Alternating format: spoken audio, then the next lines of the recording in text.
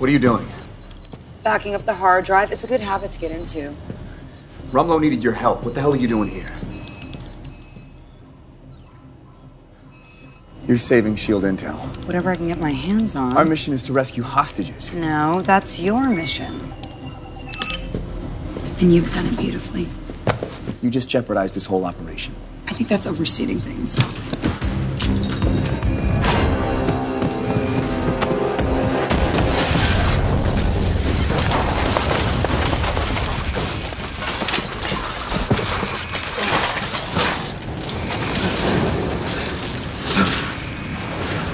Okay. That one's on me. You're goddamn right.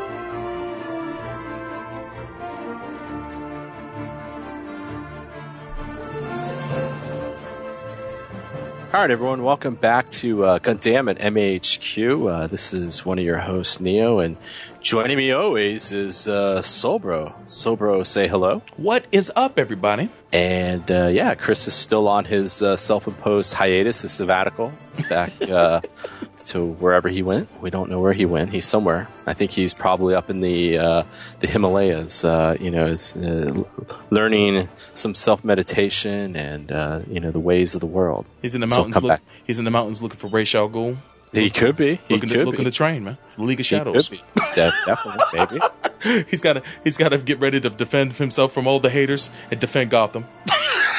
Yeah, if that's the case, I'd really second guess putting bad bitchings about him on 4chan. That's right. That's right. Yeah, because Gundam is 4chan's favorite show. Endorsed. And I'd love to thank the great poster of 4chan that I finally was the subject of a thread. Oh no, that was great. Solbro, it was uplifting for you because you were graduated from being the black guy to now, or what is the black guy or the black one? What were you normally called? I think black guy, wasn't it? I think the black one. Black one. The black one. Now they actually called you Solbro Ryu. Oh shit! Progress. They know my name. Get out of here. Progress. So yeah, thank you for that. I feel quite honored. Now all we need to get is Solbro because Chris has had countless threads about him on 4chan, and now we need one for Solbro. My time is coming. I can feel it. So thanks for that, everyone. But this is episode 151.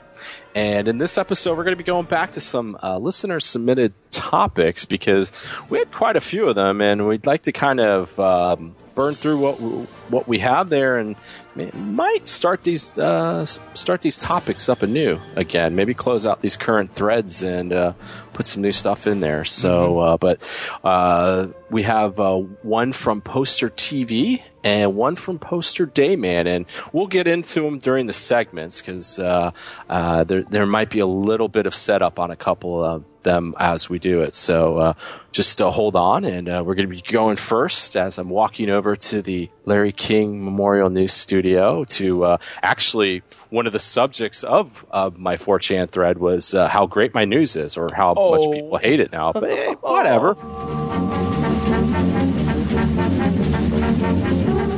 No problem. As I'm sitting in the Larry King Memorial News Studio, you are the king. Neos listener submitted news, and always, if you have any news articles, you can post them on the Neos listener submitted news articles thread in the Gundam section of the Mechatalk forum. So, gosh, I guess if they were hating on my news, they're probably actually hating on our listeners because we get a lot of our news from our listeners, actually all of it. So, there you go. But the first one we have here comes from an evil Australian. Mulaflaga, yes. And this is kind of sad dead guy news. And maybe you know who this is, Solbro. I don't really know, but it says here Transformers voice actor Buster Jones passes away. I guess he was the voice of Blaster. Yeah, the voice of Blaster, yeah. I heard about that just a few days ago. Oh, he was actually Black Vulcan on Super Friends, too. What? That's what it says here. Yeah, this is coming from Variety.com. He was, let me just give the list. So here you go. He was Black Vulcan on Super Friends. He was Blaster in Transformers, Doc in G.I. Joe, a real American hero, Winston Zedmore and Real Ghostbusters. Holy shit! So he took over for Arsenio Hall. Then I didn't know that. Yeah, that's what it says here. And later in the Extreme Ghostbusters, and his character. I didn't know that Black Vulcan was a creation of Hanna-Barbera. I didn't know that. I didn't know that either. Actually, that's crazy. Yeah. Did you know that he was born in Paris? No, I did not know that. Was the Paris, Tennessee. Damn it! Oh man, no. And he went to Lane College in Jackson, Tennessee, and he was a disc jockey in Washington D.C. before he got into voice acting. He definitely has that voice, man. I've heard his voice in so many things. Never knew his name though. I'm pretty good with voice actors. Well, his full name is Edward L. Buster Jones. Man, so now you know, and knowing's half the battle. It is indeed, man. May he rest in peace, man. He definitely was kick-ass as Blaster and Doc, and retroactively, I'm finding out he was Winston, and it's like, wow. At least when they replaced his voice out, so that sucks, man. It says, I guess he was 71. Is that right? Yes. Man, well, if anything, not a long life, as they say on Hollywood Babylon, man, a bucket full of wind, man. He entertained a lot of people, and whether we knew his name or not, at the end of the day, he was great at what he did, and I'll remember his name now, Buster Jones, man. Shout outs to him. Are you gonna watch some G.I. Joe and It's ironic because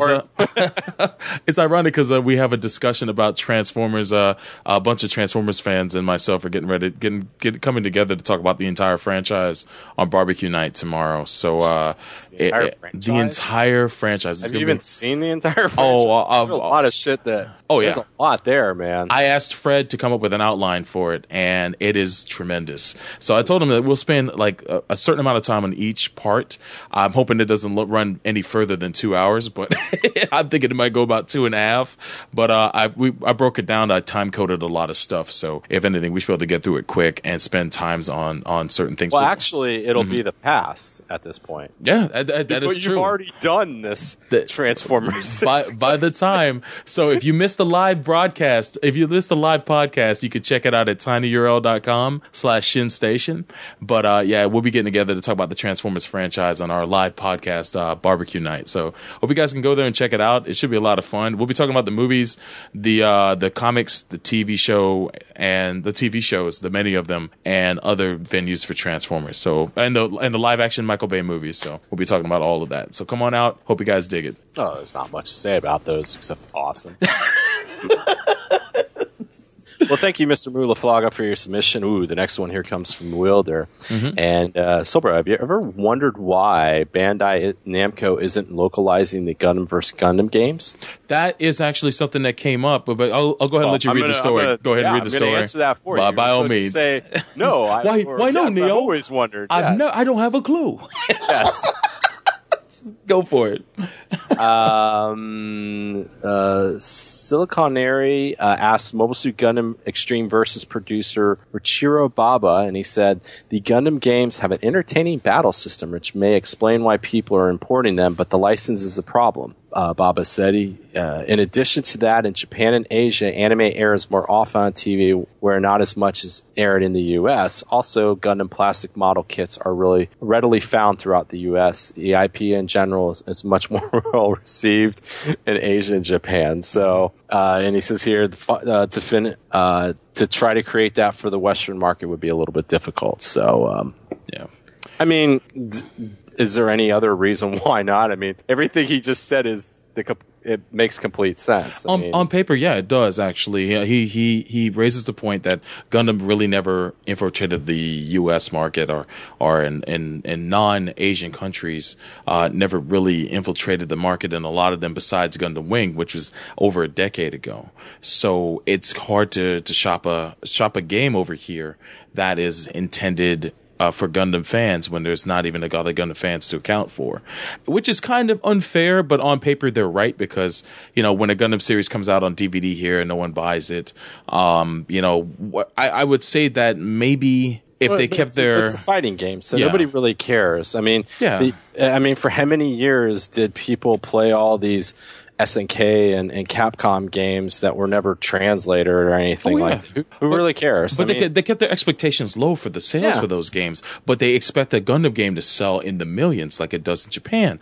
or at least the hundreds of thousands. Yeah, but he's saying they're not expecting it though. I mean, what he just said there. Yeah. They're not expecting that. So it's just, it's just one of those things. Yeah. So, but I mean, what he raised is that, Gundam's not on television here. So what's the point of bringing the game in? Though. Yeah. I mean, he just gave you three things. It's not only TV, but the kits aren't very popular. I'm not arguing against that fact. What I'm just saying is that, they're not bringing it out here because they don't think it's going to be well received because of the fact that there's not already it's just about localization. They didn't say anything about people buying it. They don't care about that. The article here was talking about the localization. It's got nothing to do with that. Well, they also bring up licenses, and when I guess licenses having to do with the characters themselves, the music, all that other stuff, and I don't know why that's actually such a hurdle because they work around that with the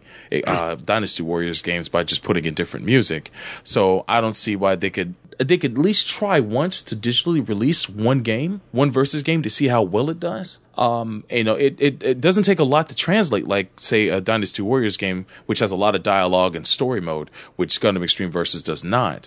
I can see they're trying to bring Rise of Incarnates, which is the game that works off of the same engine as Gundam Extreme Versus.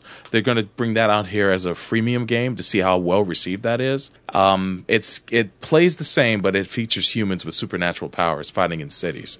So it looks cool, but aesthetically, I have some issues with it. But if it plays as well as Gundam, I will definitely give it a shot. I'm just not crazy about freemium games, and I'd rather have Extreme Versus Full Boost out here because it's a good game, it has a following, and if they released it digitally and for an affordable price, I think people would latch onto the game, and I think it would help to build the scene out here. A lot of people imported the game, and I think it would be at least worth risking one attempt. Well, what's the cost difference though? How much is an average import? I would say just an average about $80 when you get before shipping. So if you had it even at that's brand new.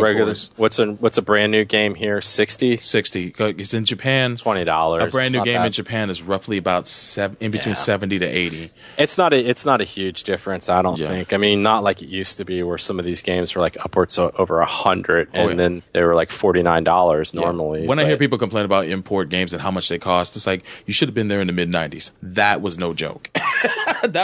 You'd be spending triple digits to import a game. Nowadays, it's actually a lot cheaper than it used to be. So, and then you can buy games digitally I don't know what too, he's talking which about is not with an the option. license. I don't know what he's talking about with the license. The music really is the biggest hurdle, but the easy answer to that is just put music from the show, the actual score of the show, into the actual game and replace whatever themes you're going to have problems with bringing over to the States, because there's always problems with taking opening themes to shows and bringing them out into a foreign market, because the people who did the music, the labels that own the music and whatnot, they're going to want a cut of the profits that the game makes. And it's going to be just really difficult to divvy that up and make a profit on the game. So the option is to take that out. The game has an auto... Yeah, but it costs money, though. That costs money. No, but the game already has a feature in it where you can customize the music. So it's nothing for the programmers to already put in music that's cheaper for them to put in. Yeah. Still got to pay those guys. That's the thing. Well, they didn't have to do it for Zeta Gundam when they localized the show over here, and they took out the theme songs from that were initially featured in the show. That was a workaround. They do that for anime all the time. I don't know.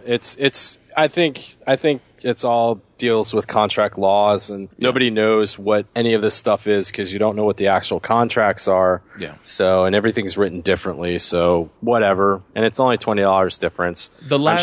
I'm sure you'll make up that $20 in enjoyment playing these games. The last thing I have to say about this, and it's something I bring up all the time, people say, well, that doesn't apply. It applies quite a bit. There were 2 examples of 2 games that were localized here under the most extreme legal situations. And it did cost money to bring them out here, but they did. One of them was Tatsunoko vs. Capcom on the Wii. They brought that out here, and there was a shit ton of legal problems that game had with character licensing issues, other companies owning other characters. They fought through all of that and brought it out here. And the game didn't sell extremely well, but they brought it out here, and I got my copy.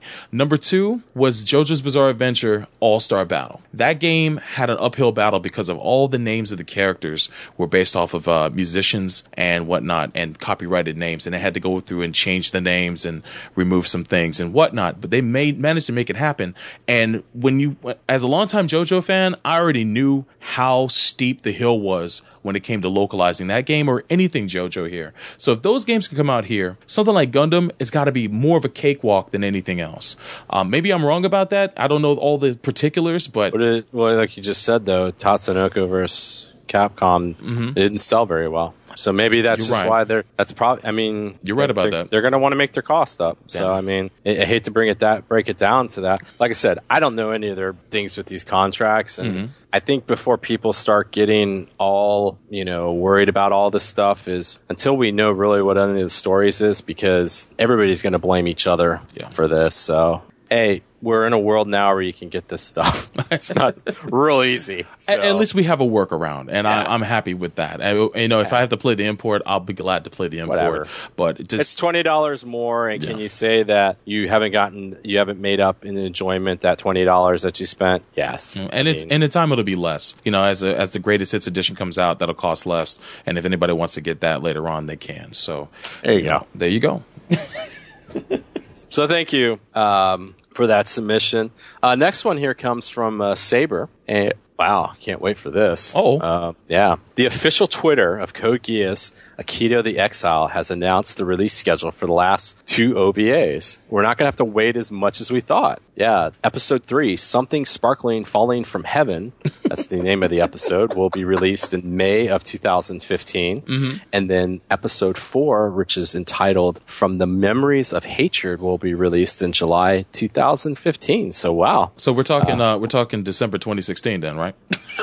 Well, I mean, this is their date, so I mean, unless something else comes up, this is what they're looking to do. So I think we're actually going to get 2 episodes in the shorter amount of time than we got in 1 episode. Actually, the time in between these 2 episodes being released is so much smaller than anything ever. So, but thank you, Mr. Saber, for that, and hopefully they fix that show a little bit, so because you only got 2 more. So, but thank you for that submission. Ooh, the next one here comes from Evil Australian Vent Noir. Oh, all right. And it looks like there's some, he's got a little link here about some nano threads that could help us build a space elevator. Actually, I had read earlier this week, I forget where I read it in. Oh, man, I'm trying to remember what website it was. But I guess the Japanese have made a date, like about 2050 or something like that. They want to have a space elevator up and running. Yep. So, you know what that means? Solar furnaces. Oh, shoot. That means the age of King Arthur is upon us.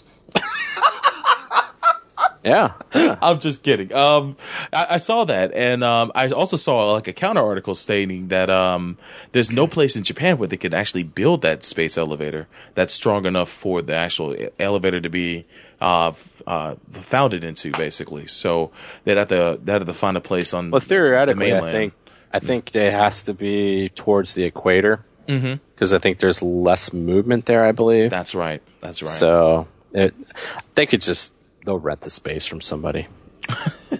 No, they probably will. I mean, they'll probably just rent it from somebody. So thank you, Mr. Vent Noir, for your submission. Oh, the last one here. We have some news from Destiny Gundam. And wow, for all those Muv-Luv fans, out there, some good news coming from the Anime News Network. Yes. Sentai Filmworks adds Mudlove Alternative Total Eclipse anime to their catalog. Oh, and nice. It looks like they're going to be releasing with English dubs and on Blu-ray and DVD. And there is no release date at this point, but we'll keep you posted on that. So they plan on releasing the entire series on DVD and Blu-ray with both English and Japanese voiceovers. So it's been a long time coming. I'm glad to hear it's finally coming out. Yeah, there you go. So thank you for that. And don't really have any Robo-Apocalypse news that was scary enough this time, but...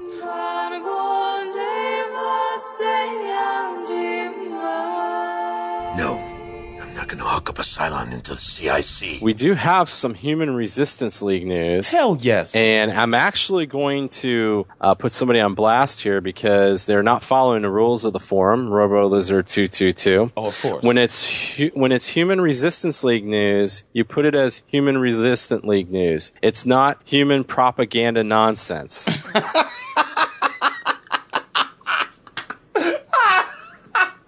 That's awesome. He has a link to thenewscientist.com, and he actually says that this article supports human propaganda against robot kind. If we can't think like a human, then we shall think like a machine. I guess that's his thing, but it's saying the article begins, so long robot pals and robot overlords. Sentient machines may never exist according to a variation of a leading mathematical model of how our brain creates consciousness. Thank God. Science doing what we need to do here, yes.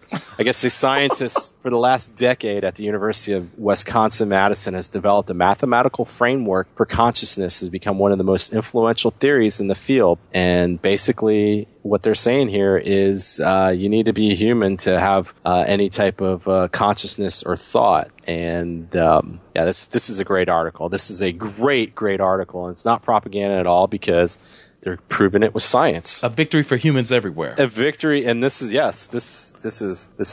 This is good. Put your mag lights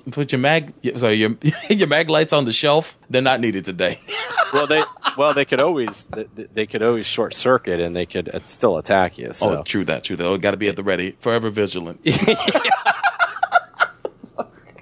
Well, you never know, too. It's a mathematical model. So if they have like one of the X's or Y's in the wrong place, or they should have squared and got it cubed, there could be all kinds of things. Or one of the parens is in the wrong area. So, hey. But thank you, Mr. RoboLizard222 for that Human Resistance League submission. And last one here, and of course we wouldn't have too much of this, but still we still want to report this. This is Michael Bay. Oh my God, that's bullshit. What the a Survey news alert, but it's actually probably only really a Transformers news alert. But since Survey is going to be connected to it some way, and I think his name's mentioned in the article, and this is coming from Rodimus76, and it's Cinema Blend, and it's a little article talking about Transformers 5 so far, what they know. And so what are the things we're looking? They've Paramount has promised some sweeping changes for the Transformers franchise by the time Transformer 5 rolls into theater. I guess they got a lot of things going on here. Looks like, Survey won't be, as at this point, we know that he's not going to be part of the movie, but I'm sure he'll be brought back in. Looks like Mark Wahlberg may not make it back into this movie either. So, didn't it sign up for multiple films? Nah, it doesn't look like they did. Wow, and how then did he get away with that? That's crazy. And they're well, he's got power though, man. Yeah, he does. He's Mark Wahlberg.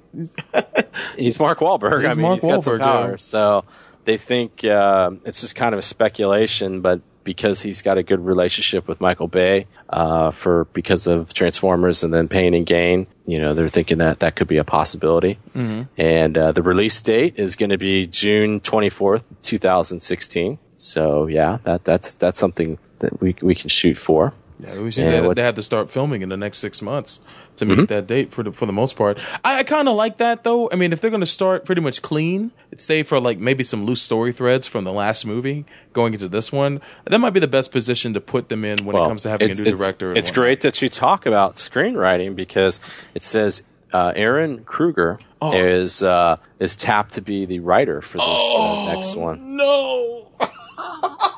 I don't know who this is. That's the guy who's written the movies since part 2. He wrote part 2, 3, 4, and now 5. That was the one major thing. I wouldn't have mind Bay coming back at all as the director, honestly, as long as they got a different writer. But they keep hiring this dude to keep writing the Transformers movies, and this guy can't write his way out of a paper bag.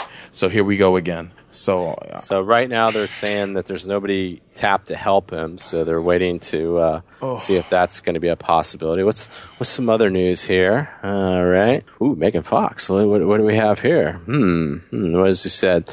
They're saying Paramount would probably like a familiar face for the franchise to help sell the film. So there's a possibility that they might try to grab her or something like that. Yeah, they established in the third one that they broke up, Fox and Shia LaBeouf's character. So if they brought her back and made her one of the leads, I was okay with her as April O'Neil in the Turtles movie. I know a lot of people panned that movie just out the gate, but it is not as bad as most. Well, it was directed by Michael Bay. No, people would have you believe, right?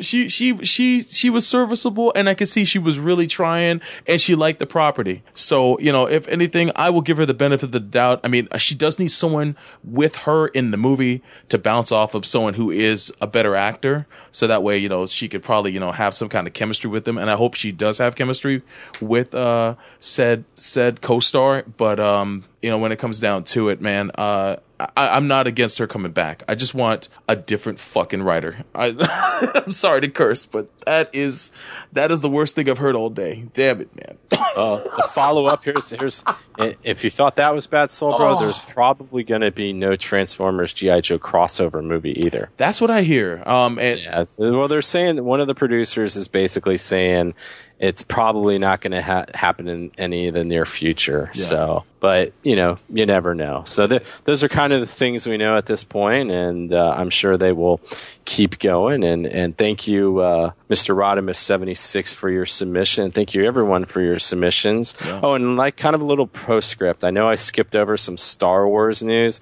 I'll be honest with you, it's got nothing to do with the movie or anything like that, but I'm a little fatigued already because every day I go online, there's something about Star Wars, and a lot of it's misinformation. And unless it's like something like J.J. Abrams accidentally killed Harrison Ford on the stage or something like that, because they're doing a good job trying to do it. He's been hurt like 15 different times now. Mm-hmm. But unless it's something really, really major and confirmed, like super confirmed, just don't post it up. And because we got a while for this, and there's just way too much stuff that's going up there that we're finding just kind of nonsense and stuff. So I'd say if there's footage, or if there's like something concrete and a lot of people reporting on it, then that's a story that we might talk about. Yeah, I mean, I'm just adding to that. But yeah, when it comes down to it, yeah, as you mentioned, there's a lot of misinformation going on there, and a lot of stories being leaked on purpose to just have people waste their time with checking. And I visit movie websites every day. That's like one of my addictions, basically, is just to go online, check the movie news, watch podcasts and videos that have to do with movie news and stuff like that. And the amount of stuff that they have to report on for Star Wars, even they're getting fatigued on the subject, and they've been saying, it's like, yeah, man, not every bit of news about Star Wars is worth even reporting. Now we have to really be selective on what we report, because it's like the boy who cried wolf, basically. So the news the other day that I saw about Adam Driver being a rebel pilot in the movie, that I would say is something that's worth reporting, because that actually had Adam Driver is an actor that's in the movie, and people speculated that he was going to be a villain in the movie. Yeah, but who else? Okay, he's in this movie. Yeah, who will we know him from other things? He's a pretty popular actor. He's been in a lot of movies lately. He's also in the HBO. He's in the movie that just came out last week, and This Is Where I Leave You. He's in Girls. He's in several other movies, whether it be nothing or independent. Nothing that you've seen, because you're real select on what you watch. But I'm familiar with the guy, and a lot of people are familiar with the guy, and he's been making a lot of waves. So he's an actor of some kind of importance. He's this year's Benedict Cumberbatch because wasn't this Benedict Cumberbatch last year? Oh, Benedict Cumberbatch! Oh, Benedict. And then he did that movie. He's a popular dude, and I don't have any issue with him. People speculated because he plays assholes in movies that he was going to be a Sith or some kind of villain in the movie. Turns out he's a rebel. Can't get Wedge back. Yeah, or our boy, go to hell. What about Porkins, man? Never forget. No, but the actor that played Wedge, he said, "No, Wedge survived." Oh, yeah, that's right. That. I'm sorry. I'm just. He's got to. I guess they asked that guy, and he said, "No, I don't feel like doing that." Hey, man. I mean, he's got other things to do, man. That's cool. You know, he had the balls to say, "Nah, man, I'm not interested in Star Wars, but homie." Before anybody goes off and say you're not gonna do it because it's J.J. Abrams and you hate J.J. Abrams, no, it's not that. It's just like Solbro said. Every time it's bad when you're just opening up like normal websites, not just like movie specific, like CNN or like something like that, and it's just like, oh, Star Wars, blah blah blah blah blah blah. You know, it makes for conversation, but you know, when it comes down to it, the movie's so far out though, man. Yeah, it's not until next Christmas, dude. It's ways away. If it was this Christmas, I could understand. Oh yeah, but it's still like another year away. Yeah, we may not even see a trailer until next. We may not see a trailer until next summer. So you'll see a trailer this Christmas. I guarantee it. You think so? I mean, they always do that teaser crap. Yeah. They'll do that teaser one. You won't see it till 6 months later. If we don't see one during Christmas, we may see one during the Super Bowl. And if we don't see one then we're going to see them during the big summer blockbusters that bust out. But you're right. I forget that they do like to drop a trailer a year in advance. Yep. So that is when that's some big news right there. And a lot of people go to movies on Christmas. Yeah. And you have to remember too. You have a lot of kids movies out during Christmas, and Disney wants the kids too. That's true. Because you got the built-in, you got Star Wars fans. They'll go no matter what. But you want that new revenue. They want as many families going as possible. That's the crown jewel, basically, our families. But is Lando Calrissian going to be in this? Dude, if he's not, I'm gonna be a little upset. I haven't heard that. That's the news I need to hear. Man, Billy D is ready and waiting to go, man. Come on, guys. Yeah. Can you imagine a smooth, refined Lando Calrissian? I need to see him crack open a Colt 45 in IMAX, y'all. Come on. A space Colt 45. You've gotten quite large. But your daughter looks real good. Scooping. But yes. So before anybody thinks that, it's nothing against that. It's just, and believe me, if there was any other movies that were kind of in the same way, I'd be doing the same thing because it's just gotten to a point. And if it's like Solbro is saying, if actual movie websites are saying, hold on. Just no mas, then I think it's okay if we say it. So thank you everyone for your submissions, and like I said before, if you ever have any news submissions, always go to the Neo's listener submitted news articles thread in the Gundam section of the Mecha Talk forum. And Solbro, anything before we get to our first topic? No, I think we're good to go, man. I'm excited, man. We got some listener submitted topics that we're going to run into, and it should be fun. And we'll have some host submitted answers to those listener submitted topics. Who knew? You go. So crazy. So absolute crazy. So thank you, everyone, and we'll be back with our first segment. You're listening to Gundam at MAHQ.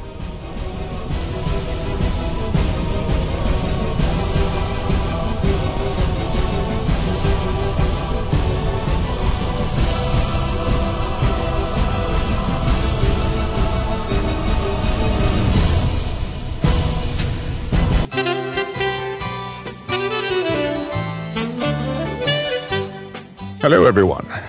I'm David Kaye, a.k.a. the voice of Professor X from that old series, X-Men Evolution. And you're listening to Gundam at MAHQ. Logan? Logan, where is Storm? Tell her to come for tea.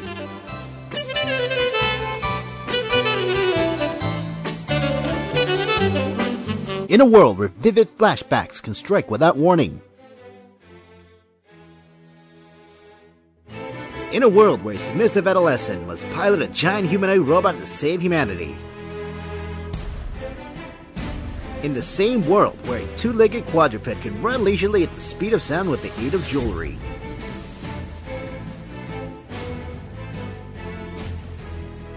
Only one podcast can discuss this with their sanity intact.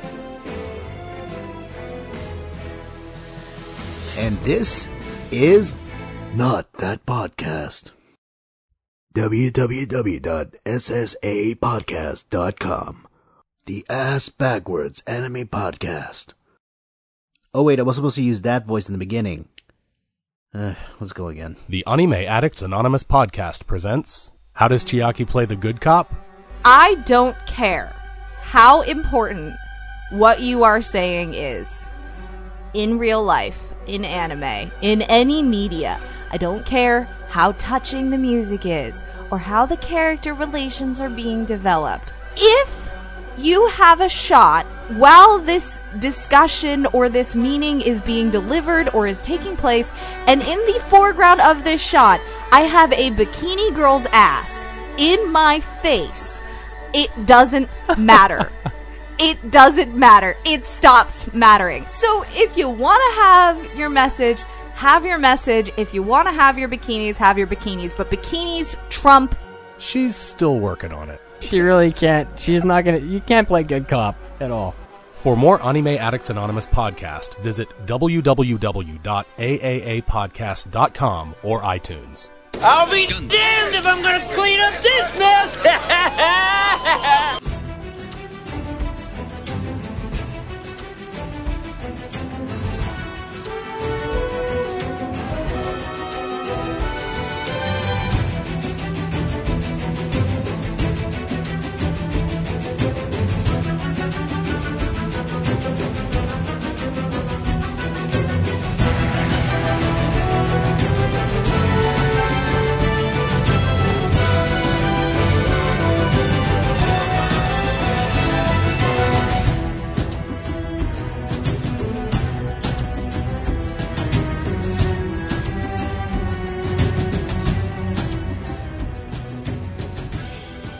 Everyone, welcome back, and this is one of our first listener submitted topics, and this comes from Poster TV, and he basically just has a question, and then he has a bunch of examples after that. So we're not going to go too much in the examples because I think the question itself really explains what we're going to be doing here. But he says, has the planned season length, I guess he's meaning, is the planned season length a definite impact on the quality of the story and production values of a weekly airing Gundam/Mecha anime? Yeah, and he's from the Netherlands, so not a big deal. It's just a little trouble with English. We all have it, so not a big deal. So hey, basically, yeah. Basically, he's saying, is the planned season length a definite impact on the quality and production value of a weekly airing Gundam/Mecha anime? So I will. Who should I go to first? Oh boy, Solbro. What do you think? It's a mixed bag, to be honest, man. When it comes down to it, I don't think it has a definite impact. And the reason why I think that is, when you're in the pre-planning stages of a series, you have all the plot points you're going to want to hit. You pretty much have a major outline, and then you divvy up the work between the writers to go ahead and factor in where those plot points happen throughout the course of the episodes that run in the series. This allows you to regulate how many episodes they're going to be throughout the run of the show, and that's the showrunner's job to figure that all out before they even get into finding out how many episodes they're going to have. When it comes down to it, sometimes the budget's already on the table. It's like you have enough to do 13 episodes, or you have enough to do 26, or you have enough to do a full year, 50 episodes. And when it comes down to it, it's what the showrunner does to either masterfully guide the show into telling the story well, or to squander the budget and tell the story poorly. In most cases, we see that series that run short are pretty strong in their impact, in their presentation.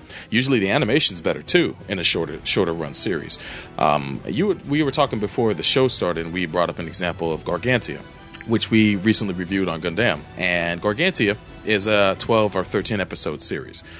It aired, it reached a point where it ended on a nice point where it could end at that point, or it could take off into another season if they wanted to. So there was a possibility for a follow-up, and we know that OVAs are coming out or already out for Gargantia. So and that show told the story well. The animation was spot on. It was really crisp and clean and well done, and it got its story across pretty well throughout its short run of episodes.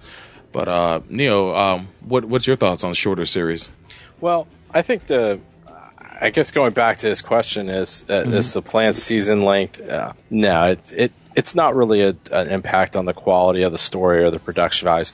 It could be a little bit more on the production values because sometimes we do see, even if they, even shows like Gundam, which, they have all that money up front and they know what they're doing. Yeah. Sometimes we do see the production values in the middle there get a little weak, but I think a lot of that's probably because of their deadlines and some of the technical issues they probably have to deal with. So we definitely see that.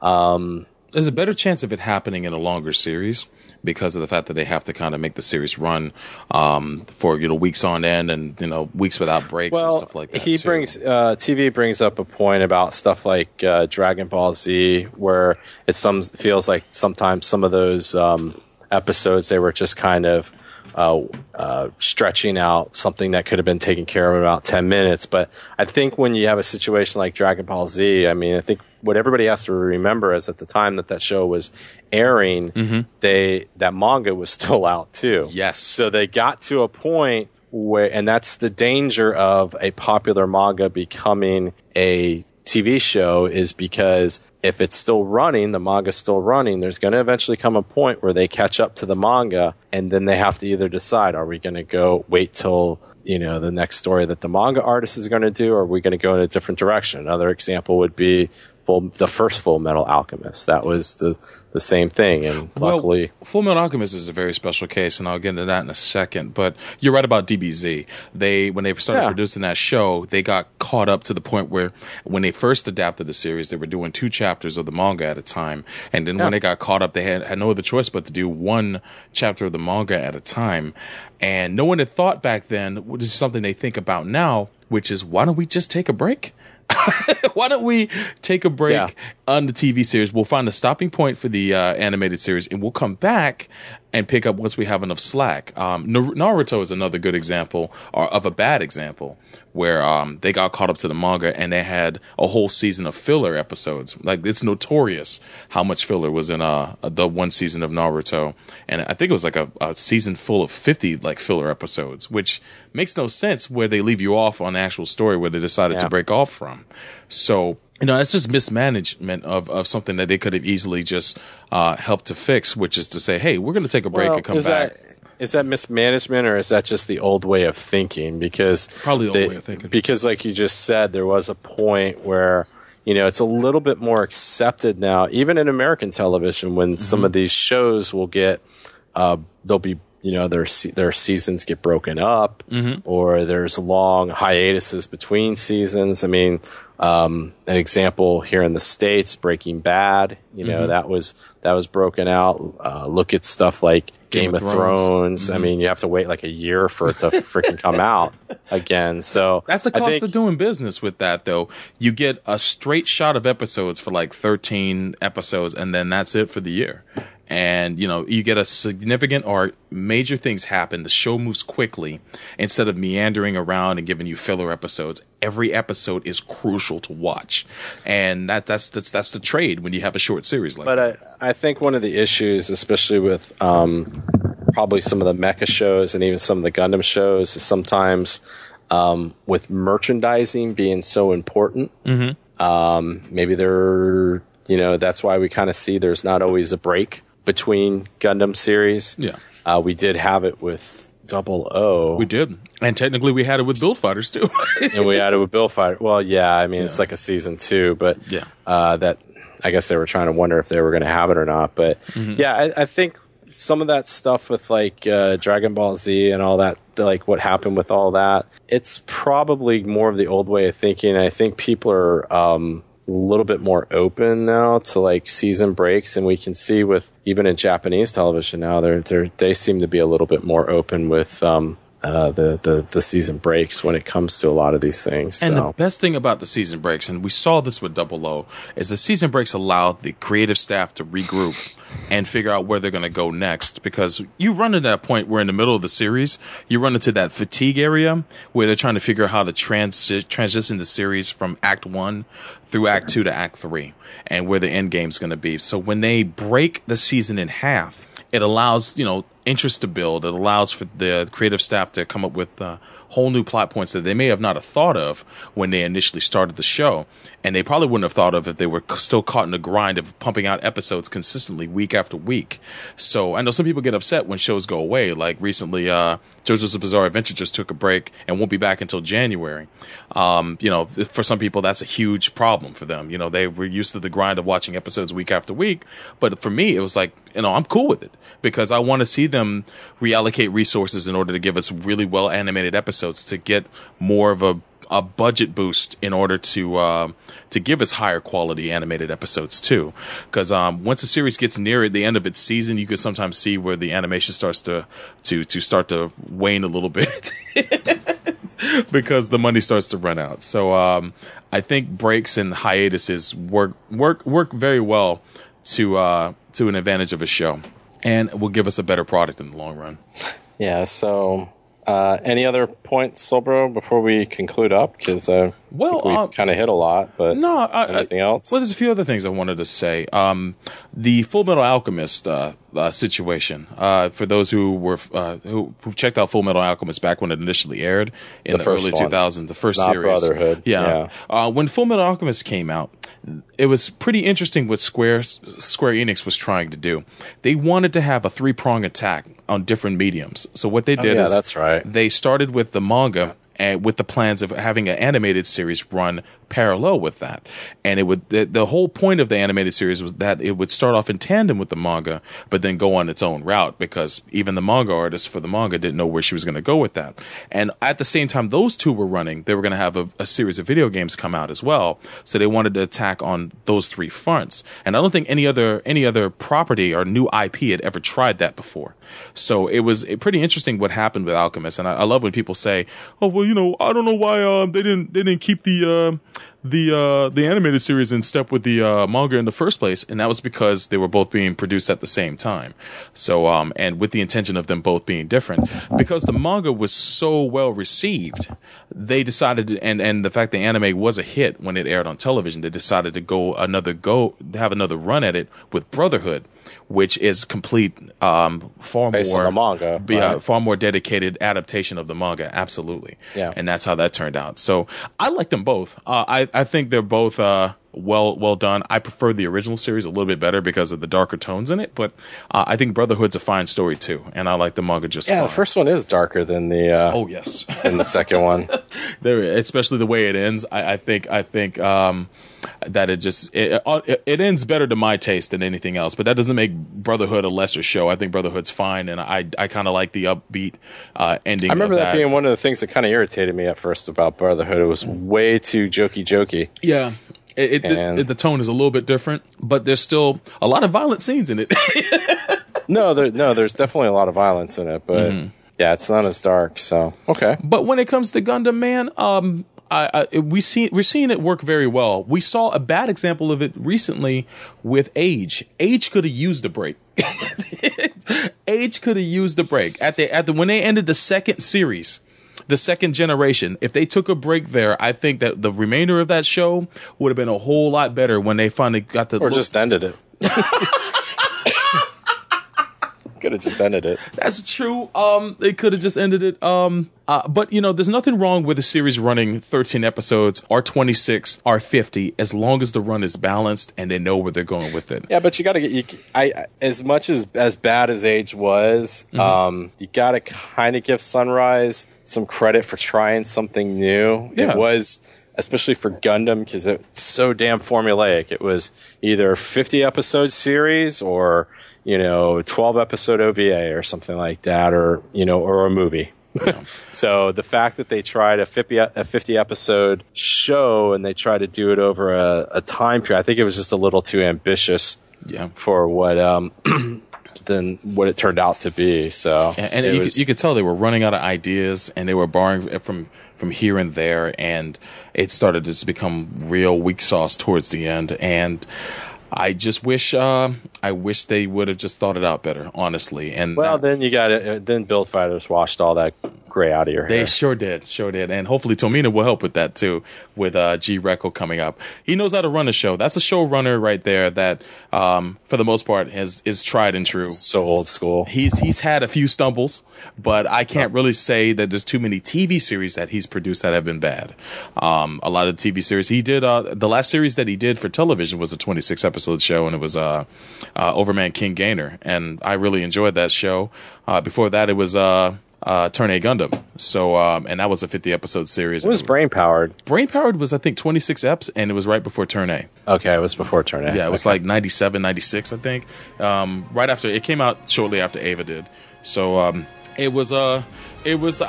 know Brain Powered wasn't all that well received. I haven't watched it fully, so I can't really comment on it. I saw like the first couple episodes, and it was just kind of meh. Yeah. I mean, it wasn't awful, but it wasn't bad either. But yeah, when it comes down to it, the major thing that I look at when it comes to the production of a TV show is the showrunner and how well they can balance, how well they can come up with ideas for the series to keep that ball and momentum going, and how they manage the budget. And there's some showrunners that do a good job, and there's some others that kind of f up, like Fukuda. But we'll see what happens with the next couple of Gundam series coming out. And I thank you for the question, TV, man. It was a solid question. It's definitely up my alley. But all right. Back to you, Neo. Oh, okay. Well, I guess that's it. Yeah, in closing, I don't think you can dictate the quality or of a story or the production values based on the length of a weekly show. So it's it just decides who's involved and what the idea they have for this show. So, but thank you, Mr. TV, for your submission, and we hope to get some more in the future like this. You're listening to Gundam at MAHQ.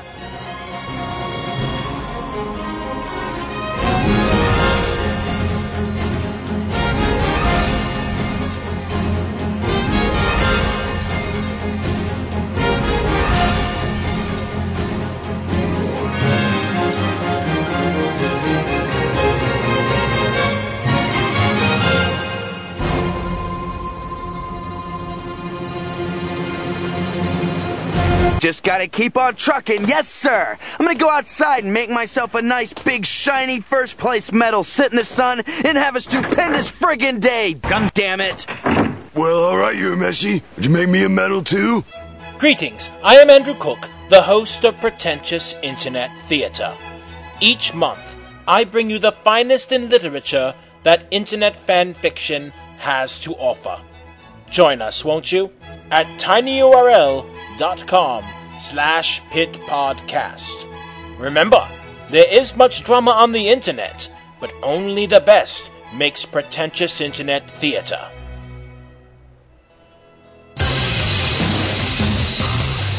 We're looking for a few good new types. Over the last couple of months, the Gundam Nation has been getting together to play Mobile Suit Gundam Extreme Versus. We call those sessions EX versus the Gundam Nation. Well, we as a group recently upgraded to the sequel to Extreme Versus, known as Full Boost. We're inviting you to come on out and play the new game with us.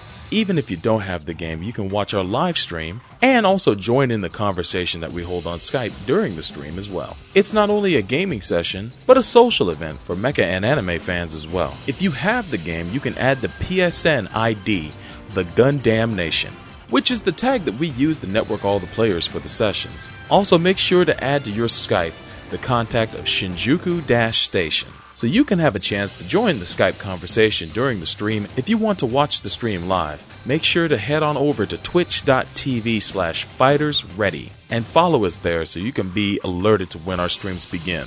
If you missed any of our sessions, head over to youtube.com/GundamMAHQ and you'll find a lot of our sessions that we've already had archived there. Just be in mind that the conversations held in these sessions may not be safe for work. For more details on the event, make sure you visit Gundam.net and click on the EX versus the Gundam Nation section. If you enjoy the game, the podcast, or Gundam in general, then you owe it to yourself to come on out to EX versus the Gundam Nation.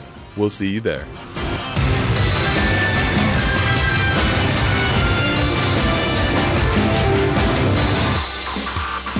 Come back here! I'm not finished with you! Damn!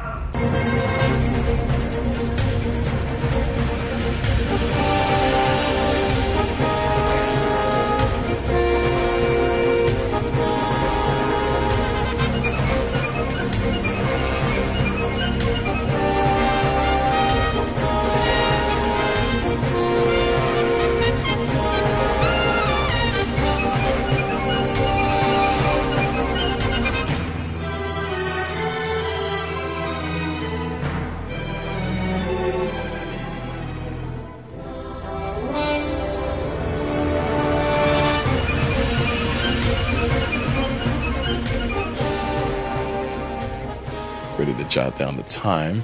Let me stop this and start it up again. There we go. Start. There we go. Testing 1 2 1 2 testing. All right, and we will begin in 3, 2, 1. Am I the one doing it? Oh, you know what? I'll do it. Yeah, no, that's fine. I'll do it. Okay. Just No go. Just take it from. All right, here we go. 3, 2, 1.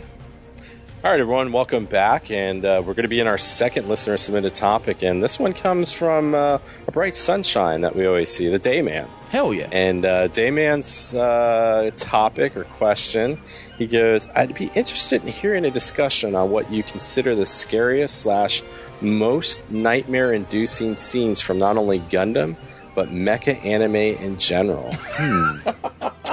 Well, what do you think, Soul Bro? What would be the most, and that this is kind of appropriate because next month, a few weeks from, next week is October, so that'll be spooky month. So what's a scene or that you remember from either a Gundam or a mecha anime? Well, if we're going to start off with Gundam, holy shit! Start off with what you want. We got to start off with the classic, man. One of the most nightmare-inducing scenarios in the Gundam series, and that would be Victory Gundam. I cannot imagine a more nightmarish scenario. Is there a scene that's more nightmarish? Because Mr. Dayman's, I know there's a lot in Victory Gundam, but is there one that's the nightmarish one that? I've got a few examples. But I'll go right for the thing that's burned into my brain. The Angel Halo. My God, I have never seen an end of the world weapon in a Gundam series that was more gruesome than that. And it wasn't so much that it was gruesome on the level of what it could do, but the toll of life it would take in order to utilize it. Angel Halo, for those who don't know, when you watch Victory Gundam, it was this construct in space that the Zanskar Empire made. They're the antagonists of the series.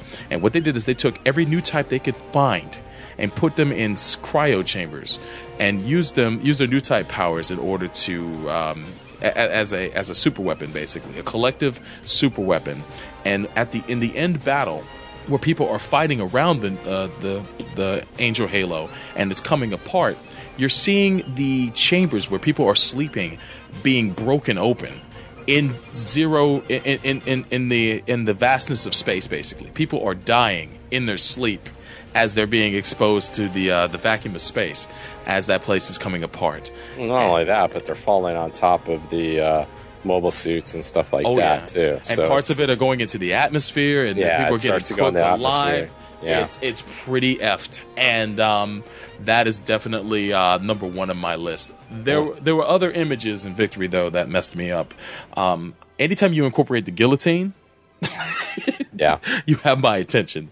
And the Zanskar Empire would get really old school with their fear mongering, man. Yeah, they were pretty old school. They were old, straight up French Revolution on that. Dude, they broke out the blade, bro. If you weren't with the program, off with your head. And definitely the terror. Oh my God, people lived in fear, man. Just to know that the Federation was reduced to nothing in that universe. In that timeline up to that point, was pretty shocking. And to see that this group of zealots and maniacs and and fanatics was running shit was just a scary thought altogether. So to me, well, you can't feel bad for. I mean, you got to feel a little bad for the Federation. Mm-hmm. They've only been dealing with nuts and zealots for 100 years at that point. Pretty much. Every 10 years, some goofball offshoot of Xeon or Axis or Cosmo Babylon starts showing up, and I mean, it comes a point where you just can't. Enough's enough, right? Tell me about it, man. It was pretty brutal to see that. That's definitely my number one nightmare scenario. If you want to name a particular scene that got me in that show, I would say that the final set piece of Angel Halo messes me up every time. It's like the icing on the cake when you get to the end of Victory, and you've already seen so much carnage just to get to that point, and then Tomino just had to top himself. with Angel Halo. So that's the first thing that comes to my mind. What about you, Neo? Well, I thought you were going to say the knife fight in the original Macross, because that's got some of the scariest animation I've ever seen. But your anime friend. Can we talk? Need to step their game up. But yeah, that was a nightmare to watch. But for reasons outside of carnage, I'd have to say, and it's a show that we've talked about. It's a show that it's going to be coming with the sequel. Is Fafnir? Oh yes, and it's not necessarily the scene, but it's just more or less the overall mood, because you have basically this small piece of humanity fighting these aliens that just show up out of nowhere that kill people, pretty much turn them into crystals. Yeah. And you're taking these kids and taking children and putting it in these just horrible suits that are painful to operate anyways. There's not many people left. People are trying to, go on with their life. But you just know, and it's once again, it's the worst type of alien aggressor you can have, the one that doesn't respond to you, and you just don't know. But that's in that aspect. But I'd have to say scenes that were kind of nightmare inducing, and man, Tomino must have really known how the world was going to be over 30 something years ago. Is a show that I've seen, and one of these days I'm sure we'll get to it because it's one of those Tomino classics. Mm-hmm. And it's Zambot 3. Ooh. And there's multiple scenes of this where there comes a part where the aliens are basically unknown. They're putting bombs in people, and these people don't know, and they're getting detonated, and just normal suicide bombs, but they're really not suicide bombs because these people are kind of unknowingly have these bombs in them. Yeah. And it's just another way of the antagonists of I forget what that alien race is called. I hadn't seen that show in quite a few years, but it's another way of instilling terror in the populace, and really puts a monkey wrench in the plans of the Zambot team. Ooh. And you kind of see, I know Zambot 3 is kind of supposedly his genesis of Kill 'Em All Tomino. Mm-hmm. And up until that point, that's when the show gets really serious. It was kind of had serious overtones anyways, but when you started seeing that, and you have to remember, this is a show from the early to mid 70s. So this isn't like something that was done in the last like 10 to 15 years where, suicide bombing and human bombs and shields and stuff like that are a big part of our everyday life. This is something where it was, I think, probably still a little on the outside. I think the whole suicide bombing thing got really popular, in the late 80s, 90s and stuff. So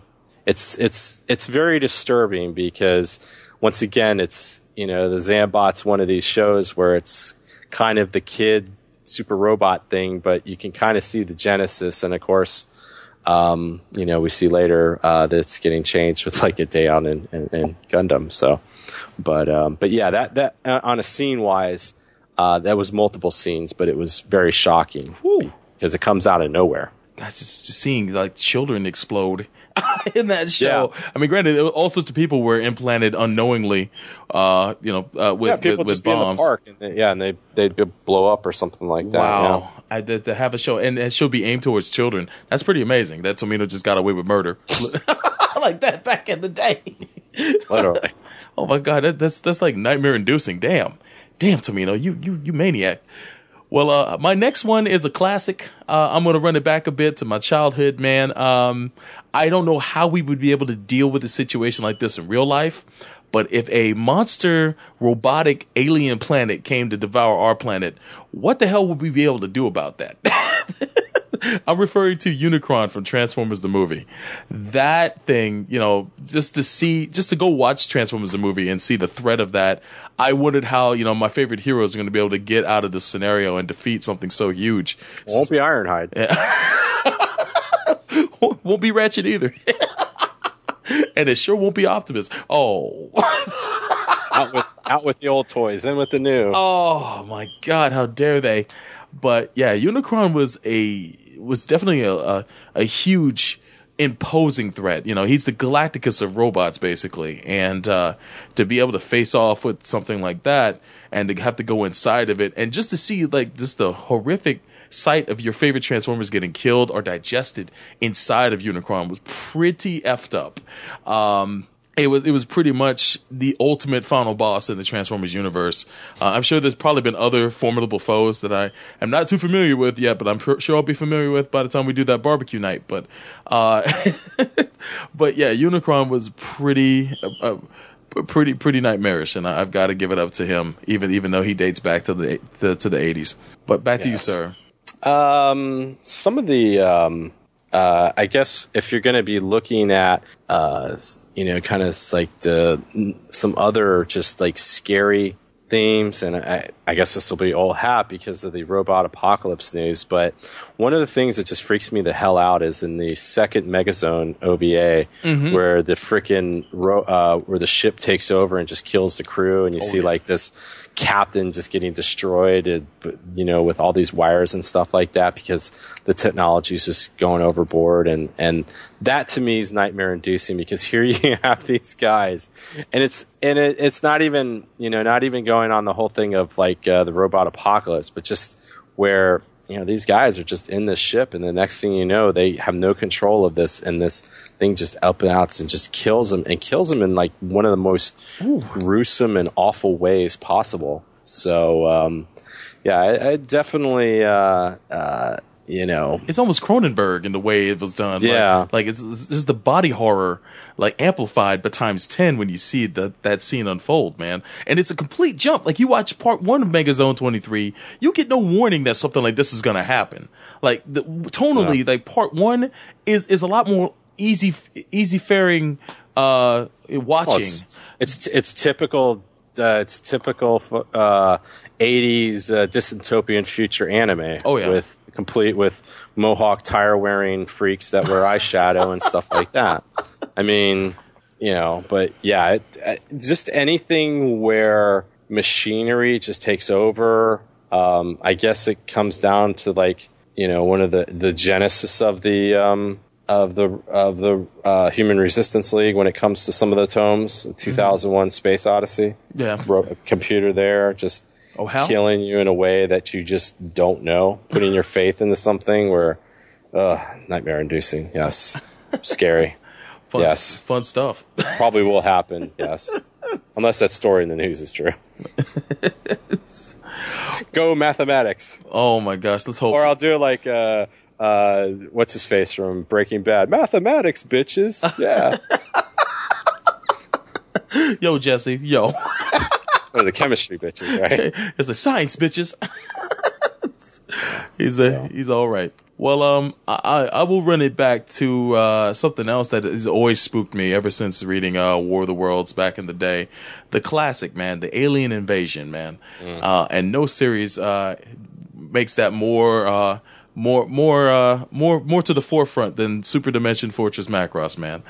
The opening episodes where you see Macross Island getting raided by these giants from pretty much out of nowhere, coming down to reclaim their ship, and people having to take on these impossible odds with the tools that they have. Luckily enough to have a transformable mecha, but still, you don't know exactly how many of those aliens are out there, and when you find out, that is even, the stakes even, jump through the roof at that point in time. So, well, isn't it what makes it even worse is the fact that it's partly government cover up. Well, yeah, because the higher ups knew, so that's why they greenlit the Valkyries being created.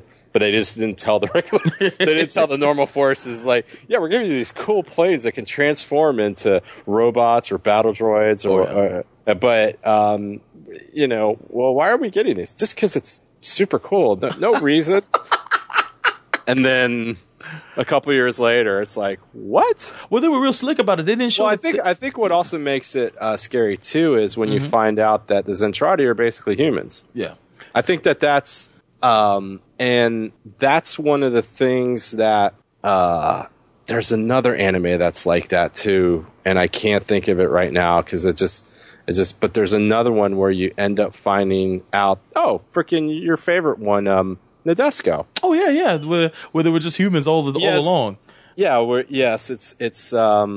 And I guess age is in the same aspect too, Gundam Age. Absolutely. Because you end up finding that you think for the longest, and that's a scary thing, that for whatever reason, either people lie to you or there's prejudice or whatever it might be, that, that's a scary thing. It's like you have this hatred of trying to fight this, and you have these people mobilizing. Yes, we're gonna defeat XYZ alien, and then you find out they're humans. And it's like, wow, that to me is, it's more of like a subtle, scary nightmare thing. It's like we've been lied to for so long that that's a weird thing. So, and we always see that when that revelation happens, everything just kind of falls apart. Yeah. Well, I mean, it's a good thing and a bad thing. The bad thing is that the cover up happened, but the good thing is that you have a common ground with your enemy, and that you are pretty much the same.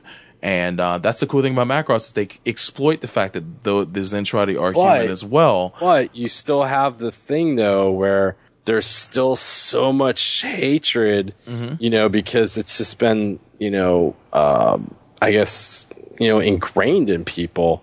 It's just hard to switch it up, even, and that's what makes that thing even, a lot of these those stories so interesting, is because it's like, yeah, it's human, there is common ground, but you still have a large faction of people that just, I don't care if they're human, they're still these people, they suck, and we've seen that in Macross, and we've seen it in all those shows. It's like they still caused all this, and you'll have like the survivors. Well, he killed my husband.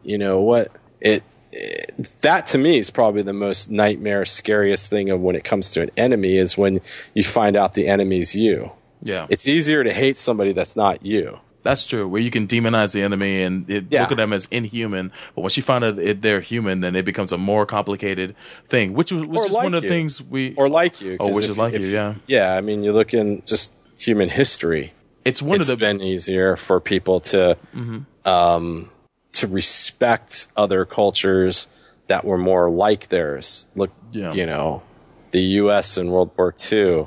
And it was a little bit easier for us to get common ground with the Germans afterwards, because they're so much more like most Americans at that time, as opposed to the Japanese, who were like in a very different, had a very different culture, and it's so much more different than what they were used to. But just look at the propaganda. Yeah, just look at the propaganda during World War II and how the Japanese were depicted. Yeah, it was pretty bad. It was very bad, as opposed to the Germans, which were always depicted as people.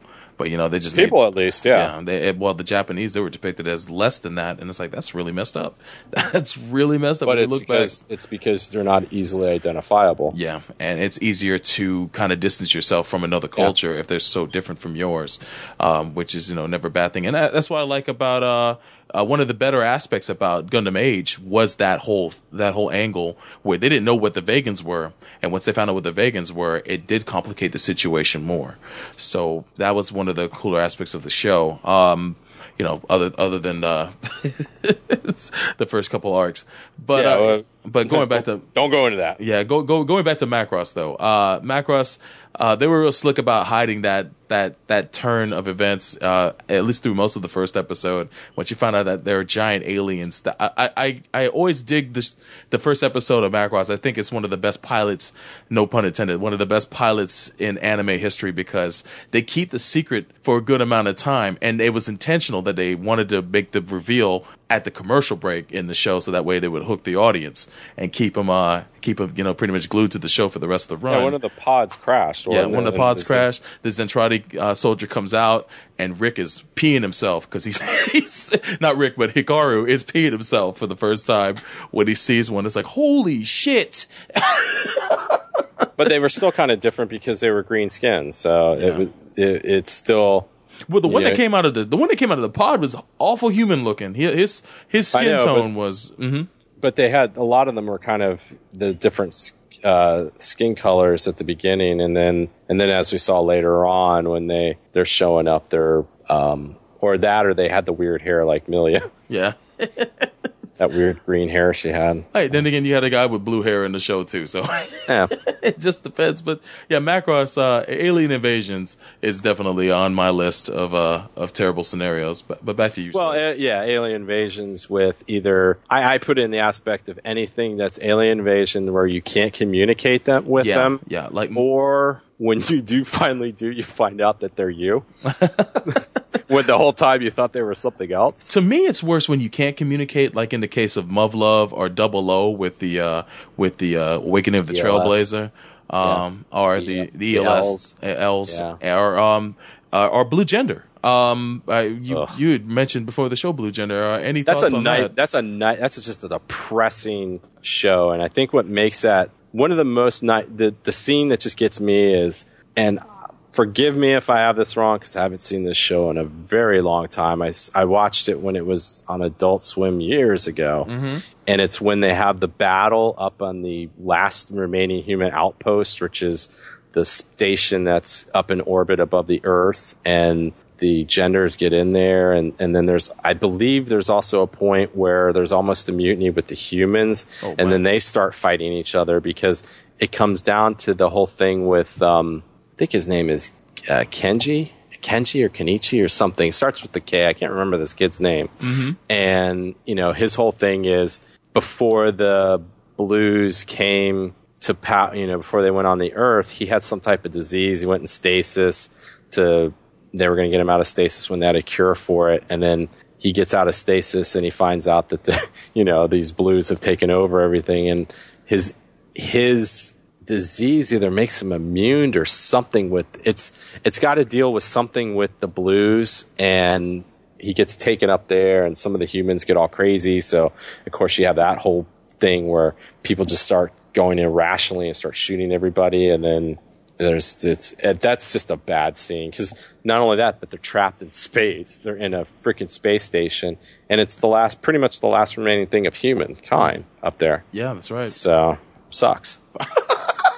It's pretty bad. It's awful. Oh. It's a great show, but my God, it's depressing. Ooh. It's like, and that's a Takahashi joint, right? I believe so. It is, yeah. He knows how to do it. He knows how to. Thank God, it's only like 26 episodes. It's not 50 episodes of depressing like Victory Gundam. Oh my God, that's a grind. But yeah, Blue Gender, man. That's literally waking up to a nightmare scenario, pretty much. He had it bad enough by already being infected by the disease when being put into stasis, but when he wakes up to that craziness, I was like, dude, just kill me now, please. Just put me pretty out. Much, man. But other than that, I mean, I had one that just came to mind. Okay. Remember F91? The bugs? Cat's Cradle? The bugs, dude. That is by far. I mean, I might have freaked out a little bit about Angel Halo, but when it comes to like weapons being dispatched to kill people, the bugs are the most medieval things I've ever seen in a Gundam series. Because once they were turned on, they couldn't turn them off or something, or it was really weird. Like they just kept killing until either told to stop or whatever. And that whole freaking Cosmo Babylon thing. Ooh. What a bunch of nut jobs. Of all the nut jobs, they're probably the biggest nut job. They make the regular Zeon look sane. Well, the Zanskar Empire, didn't they come from Cosmo Babylon? They're an offshoot or something. Yeah, so it's just another slice of crazy, man. Damn. Yeah, just to see. Well, you know Gundam. The Zeon begot everybody. Like Zeon's genesis of all the crazy, because they begot Axis, and then Neo Zeon, and then oh my god, all these other stupid things. What were they in? Were they Neo Zeon and Unicorn too? They were, weren't they? Yeah, the Neo Zeon and Unicorn. Neo or Axis Zeon and throughout the Grips War. It's just, if anything, it's just. Yeah, I forgot about the bugs. The bugs were a nightmare thing because they were indiscriminate. Yeah, they would just kill people. You see them just swooping down and cutting people in half. I did not expect that it was going to be happening. Like, F91 had a couple gruesome deaths, and some of them just like. Arthur. Remember the woman with the baby who got her neck snapped by the shell casing? It's like, come on, dude. That shit was so rough. Tamino was given no F's. At that point, you're just like, Tamino. Oh wow. How you just construct death just such a crazy level at this point, but. Hey, he's a product of World War II. Yeah, he was a child during that time, so he saw some shit himself, man. So he saw a lot of shit. Yeah, to him, this is light compared to what he's been, what he's heard stories about, what he's seen. So I will definitely give him the benefit of the doubt there, and that's where a lot of his inspiration comes from, as Neo said. So you think? Yeah. So if anything, it's Federation, allies, U.S. maybe. Who knew? But anything else that comes to mind before we No, not anything on the top, and I guess we can always say if we missed anything, definitely put them up on the forum, because there's quite a few nightmare things, and I think sometimes it's all relative of what you believe is a nightmare to you, because some of that stuff is just. It's just creepy. I mean, and the only other thing I can think of really is the Universal Century as a whole, between the colony drops, the gassings, the nukes, the 1 year war. It's like, the 1 week war alone. No, 1 week battle. I think the 1 week battle. Yeah, that. With all the loss of life, where whole sides were being completely decimated, and they were dropped colony. They tried to drop more than just the one colony they managed to get through during Operation British, but just to know how many people died and in terrible ways, I wouldn't want to be a space noid during that time. That's pretty bad. Which is funny because the next issue of Gundam the Origin is going to be getting into that. So. At least when it comes to what is it? Battle of Loom. Yeah, the Battle of Loom and some of the backstory of the 1 year war. We're gonna get to finally see some of that. So I'm looking forward to see the details on that, but not so much the carnage. But I guess we'll see. But that and we can't forget about the dropping of Axis, or the attempted drop of Axis, and all that other stuff. Yeah, people have been trying to decimate the planet throughout the Universal Century, and luckily they weren't as successful. Well, that's a fear anyways. Like, if you think about it, is falling things from the sky. Yeah. If you just think about that in the aspect of because Dragonar had that, where they were launching stuff from the moon. They would launch these big rocks in the moon. It's just, you just don't know where because these things are not guided. Nope. Once gravity takes them, there's nowhere to hide. Yeah, and I mean, look what Operation British did to Sydney. Yeah, if it hits the ground, it's going to do some untold damage. If it hits the water, it's going to cause tidal waves. Right? Is that something that happens in the show? Wow, that's pretty. Yeah, bad. But the thing is you're not safe. Yeah, I mean, that thing, like I said, it goes in the atmosphere depending on how it breaks up. Because I believe in Operation British, the whole plan was to drop it on Jabra, but it ended up on Sydney. Remember that thing in Stardust Memories it's just a big freaking hole, and it's a crater. Yeah, they were trying to make it. I don't know how they were going to try to pinpoint aim a colony, something that big, towards a specific point, but maybe they have. And if you want further of how scary that is, and is look at Gundam X. Afterward. What happened to that planet? Yeah.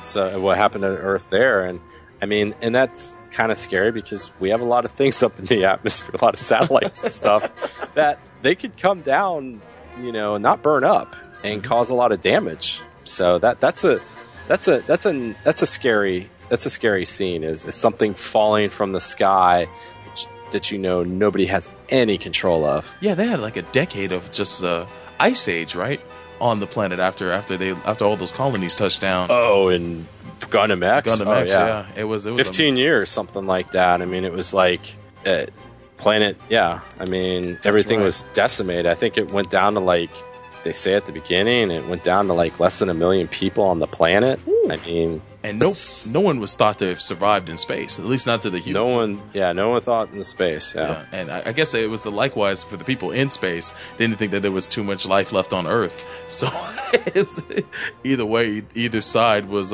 thinking that they finished off the other. So yeah, I mean, it was a zero-sum game in that situation, and people had to fight hard to recover during that time. So yeah, I guess we could keep pulling out nightmare scenarios out of our butts, but yeah, no, we don't have to do it.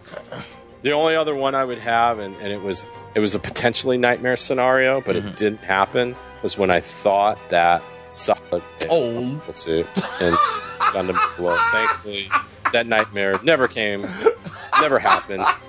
It's terrible. So, but like I said, anyone that anything that we missed or anything, because I'm sure there's tons of stuff that's out there. Just even things that you may consider scary that maybe we don't, or vice versa. So just post them up on the Mecha Talk forum. So we'll be back in a little bit. You're listening to Gundam at MAHQ.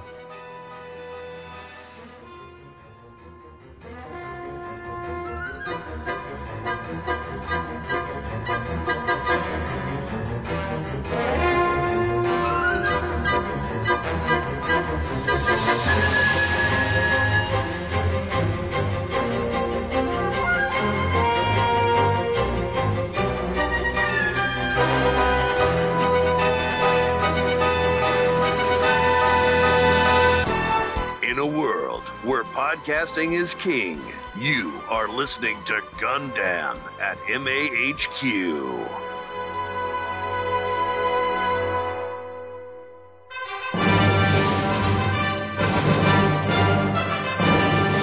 From a time long ago, in a basement far away, there comes a time when there's only one hero to protect us all from the trolls, warranted and unwarranted. Is it him? Against Gundam Seed Destiny. It appears Destiny is firmly on my side. What? There stands a man who alone will defend the honor of said show for all to enjoy. You're something that shouldn't have been allowed to exist, boy! Just shut up! His name rings out and is like curses to those evildoers. If people learned of your existence, they would want to be just as you are! That name? Chadman 025, Defender of Destiny! You shouldn't blame me! This is mankind's dream! Mankind's desire! Mankind's destiny! Coming this fall on WSBR, your home for DVR hits.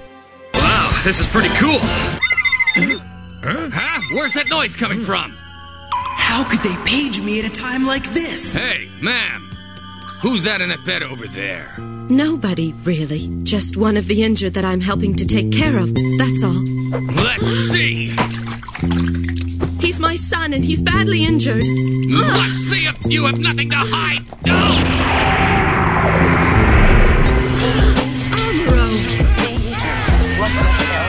Amuro, wait!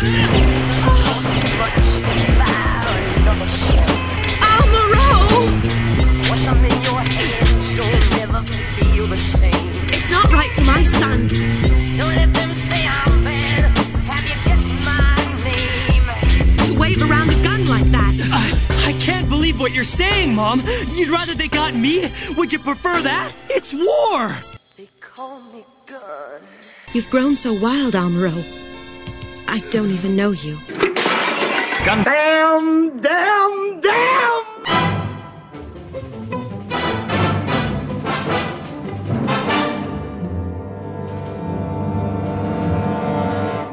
Welcome back to episode 151 of Gundam at MAHQ. And just to review, in this episode, we did 2 listener-submitted topics, both from TV and Dayman. Thank you guys for the submissions. You guys put in great questions and concepts, and we look forward to more from our listeners. Thank you guys. And before we close out this episode, you know what we got to do. It's been a while, but we're going back to the post office for some more mailbag. And for those who are interested in submitting questions for the mailbag, you guys, all you have to do really is to go to the mechatalk.net website and go to the gundam.net section, the Gundam at MAHQ section. And when you're there, you can, if you haven't registered for Mechatalk, please do, and then find a thread for the mailbag on the mechatalk.net Gundam at MAHQ boards and submit your questions there. Also, if you want to submit your questions to the voicemail line, the phone number is 305-792-8324. Call that and leave a question, and make sure to state that it's for Gundam at MAHQ. Make sure that the message is no longer than 4 minutes, and leave your name and if anything, make sure to prepare your question before you call the number and place the recording. So that way you can record it with as little error as possible. But thank you guys for submitting your questions to the form and to the voicemail. And we will go on to our first question, which is from Yokozuna Bulldozer. And it's a 3-part question, really. All real simple, quick answers. Well, it's 3 separate questions. 3 separate questions, but his submission starts off with, which lab would be the first to get a warning for violating safety regulations in the dynamic world of Go Nagai? Either Saotome Laboratories, where the Getters are, or the Photon Power Laboratory, where the Maganzers are. By the way, the inspector is from the future, and his name is Violence Jack. Well, my vote goes for the Maganzer, man. Have you not seen Mazen Kaiser? That show is metal as hell. Yeah, I'd have to say some of the stuff in the Mazingers. I'd definitely go with the Proton Power Laboratory too. I would go with Proton. Now, that's not the discount Saotome Laboratories, because I've seen all sorts of Getter Robo, and those guys are gangster. But I got to give it up to the Maganzers, man. After seeing Mazen Kaiser, yeah, they definitely get my vote. I think Violence Jack would find them quite violent. Find them quite when it comes to violating safety regulations, they would be definitely top of the pops there. But question number 2, and Neo might be more apt to answer this question. His second question is, which mecha pilot Harry Kim'd the most? I'm not exactly sure what he means by that. When it comes to Harry Kim, does that mean he whined a lot? In Voyager, I can't remember. I think he was just kind of there. That's the thing I kind of remember him being. I don't really understand this reference, but from what I can remember of Harry Kim, he was just always kind of there and didn't really do anything bad, didn't really do anything awful or good, but he's just always there. So I remember he was Paris's sidekick. I remember he had he had bad luck with the ladies.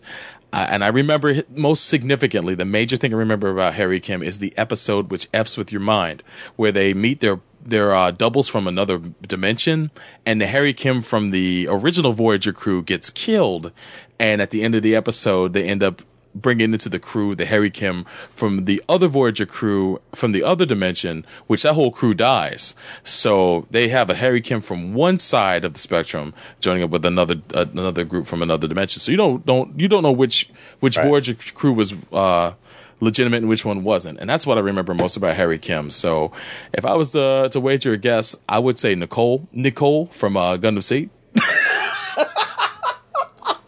My piano. Yeah, I guess you could say that.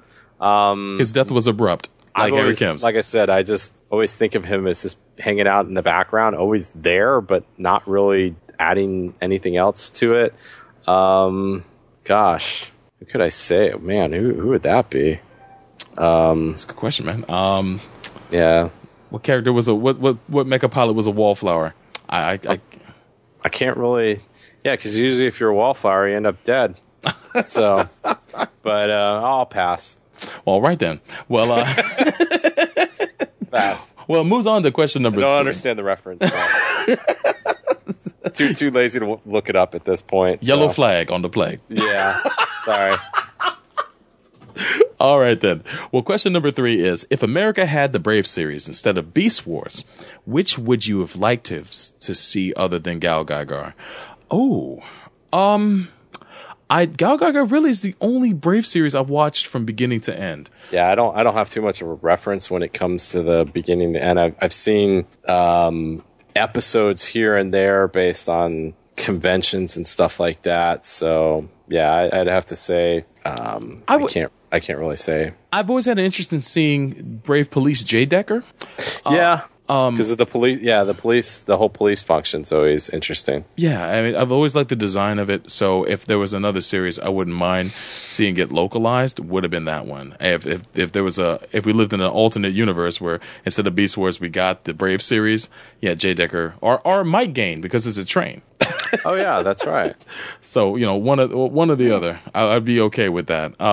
But yeah, that'd be my answer for that. So basically, I guess Neo, you're in lockstep. Yeah, because like I said, I haven't seen a lot of them in their entirety, so it would be disingenuous to answer. Well, one of these days I'd like to change that. So if anything, stay tuned. But thank you, Yokozuna Bulldozer, for the submissions. And next up is a question from Fear Junkie, and he writes, "It's a Friday night, and you're headed down to the Gundam bar. Which Gundam characters will be your drinking buddy, your designated driver, the drunk guy you get into the brawl with, and the girl you take home at closing time?" Well, my drinking buddy, gotta have freaking Char. Oh my God. White suit, Johnny Walker, come on. Designated driver would mean that probably somebody that's just kind of a prude. Mm-hmm. Who is we got Frau Bo. I think Frau Bo would get you home. That's a great call because she would get you home. Drunk guy to get in a bar brawl with, probably Ramba Rawl. Ramba Rawl. I can see. You want to fight that guy? Yeah, because the thing with Ramba Rawl is like you would fight a little bit, but then if you gave him a good shot or two, he'd probably stop and be like, I like the way you do things, boy. That's right. You'll have a drink together to close out the night, to cap the night off. And the girl you want to take home at closing time, who the hell else? Sumeragi. The Lush. Wow. The Lush. Sobro, your drinking buddy. Actually, I'm gonna go a little abstract. I actually was thinking my drinking buddy would be Sumeragi because she could drink me under the table. And she would know all the best drinks to have, and if we wanted to go bar hopping afterwards, then she would know all the good spots to go to. So she's not a chick to go bar hopping. You don't think so? She's straight up alcoholic. She's going to one place that serves the strongest drinks, and she's sitting there the whole night. Yeah, but she looks like the type that knows all the spots, man. She's clubby looking, but she was a functioning alcoholic.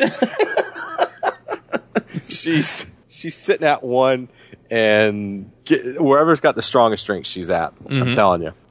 So, well, yeah, she would be your designated driver. She would be my drinking buddy, and she'd be probably one hell of a wingman too. To be honest, I think she would hold up pretty well.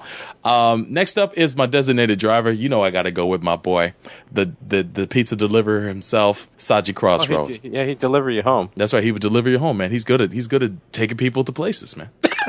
Delivering pizza. Maybe he'll even know he'll bring a snack with him too, so you can pizza on the go. Engine night with some food, and that would be good. So Saji Crossroad. The drunk guy would get into a bar brawl with, man. I gotta go with the legend, man. I gotta go with Yazan Gable. I might get cut. You want to get in a fight with a psychopath? But I would have a story to tell. Yeah, you'd probably be dead. Like I said, it's like, Ramba Rawl is a big guy and he knows how to fight, but you get a couple shots in it, and next thing you know, he's, you're his best buddy. Mm-hmm. Yazan, he's taking it to the limit. So but that's you. Okay, that's fine. And if you somehow make it out of this brawl, who's the girl you would take home at closing time? Well, the girl, you would think I would say Emma Sheen. I don't think I would find her in the bar, honestly. I don't think that's her scene. So I would probably go with, I can't remember her name, but the crazy chick from Double Zeta, the one with the two colored hairs, the one that would try to asphyxiate. Chara Soon? Chara Soon. Thank you. Because she seems like a whole lot of fun, and if I'm going to take her home, I'm okay. I'm hoping for a little bit of fun for that evening. So if a little anything, too intense, but okay. I like a little adventure. There you go. So Chara Soon, that would be my pick off the top. I would like to, if I wanted to take home someone like Emma, I'd go to the library. Okay. Hey, you said that, not me. I did indeed. Okay. But if anything, thank you, Fear Junkie, for the question, and it was great, by the way. I really appreciate it. And next up is Kayon73, and he writes, "Hello, gentlemen." Basically, he does write a little bit of a long explanation as to his idea of what happens in the series when you have a main character that actually develops as a character, but then you have a co-star character that doesn't really develop all that much. And he cites Gundam Build Fighters. He's more of a catalyst to the other characters. More of a catalyst to the other character. Yeah, he points out that Sei, his character develops throughout the series, while Reiji is pretty much the same guy. But Reiji's the catalyst of Sei's development. Yeah.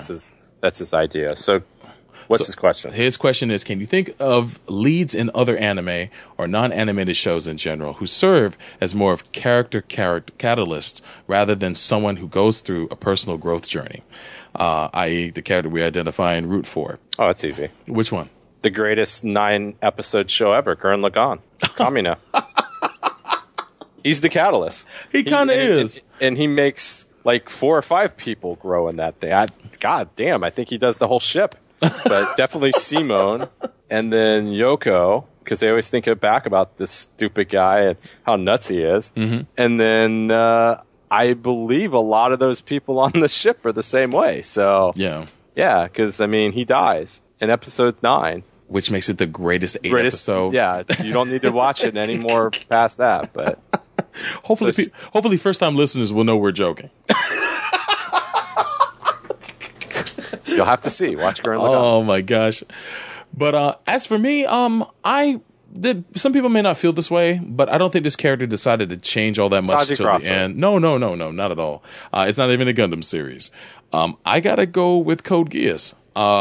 You have Lelouch, who is character rivals. Yes, no.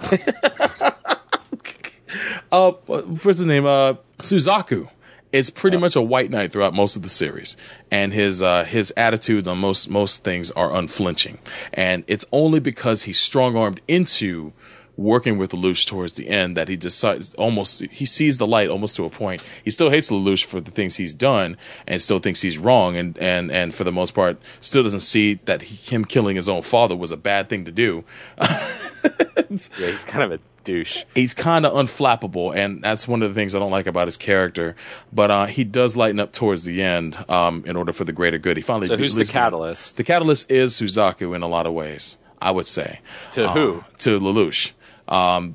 Yeah, because really? Initially, yes, because when Suzaku got killed in the first episode, or not killed, but when he got shot in the first episode and Lelouch thought he was dead, it kind of infuriated him on top of the situation that he was in. And, he started to freak out. And when he ran into C2, she gave him the Geass. So, one of the things he was doing was getting revenge for them shooting Suzaku, who was trying to help him. And then, throughout the series, they're rivals. So there's events in the shows But you actually think he's a catalyst for Lelouch's development as the... Really? Okay. I think in some ways he is. Because there's certain elements in the show or certain events that happen in the show. I actually think she's more for Lelouch's character. Who, C2? Yeah. C2? I guess C2 would be another one. She doesn't really change all that much throughout the show. It's not the fact of her changing, but she's the catalyst that changes him. She's the catalyst that changes him, yeah. So that's another good example. But I in all truth, I would say that Suzaku and Lelouch affect each other. But C2 would probably be the catalyst that affects Lelouch and in turn affects the world. So if that's the case, that you raise a better point in that with that example than I could with Suzaku. So didn't mean to shit on your parade. No, I just saw that Suzaku was pretty static throughout the show, but he was forcing Lelouch's hand in so many situations. So, it caused Lelouch to think outside the box. But as a foil, though. Yeah, as a foil, and it kind of. I think, I'm just trying to relate it to the question. So, do another one, then. What would be another one that you would have? Oh, God, I can't think of too many. There's probably something else, right? Oh, man. Macross 7 is like the perfect example, so that's what was brought up. Yeah. Okay. I can't really think of anything off the top of my head. If I do think of something, I'll come back to it. But KO and 73, thank you very much for the question. And we're going to turn over to Turn A Binker next. And what he writes here is, anyway, Gundam has been known for a lot of Gundam has been known for a lot of things, sure, but also for the evolution of humans in its story. However, I often wondered if these shows would have still worked if that element wasn't present. For example, the Universal Century has new types, but if they weren't in 0079, Zeta, Double Zeta, Char's Counterattack, and Unicorn, would those series have worked? Those series still presented the political conflict between those living on Earth and space, even with Char and Char's Counterattack. So maybe you would see it without the discussion of new types, but would you agree with me? And the same question applies to Gundam X, Seed/Destiny, and Gundam 00. What do you think? Shorthand, I think yes, the shows would work. They might find another angle to go with in order to replace the new type angle, but I think that the series had enough conflict between characters to be able to carry on without new types being involved. I think they, if anything, they could have made a love triangle in between Amuro, Char, and Lala, and that could have been a conflict between the three of them instead of the whole new type magic that was involved there. In Zeta, things had gotten so bad between the Earth sphere and the space noids that they could have got a lot of mileage out of that without having to involve any new types at all. Weapons exist, and they could have just instead had the focus on an actual weapon instead of a human being a weapon instead. So I think they found creative ways around that. Neo, any thoughts? Yeah, because to be quite honest with you, especially with the Universal Century stuff, the new type thing, it's there, but it only got we only see it more prominently in some of the later stuff, but also in the end, it's really conflicts of different ideologies. So no matter what, it still would have pretty much worked because you have people fighting for ideologies.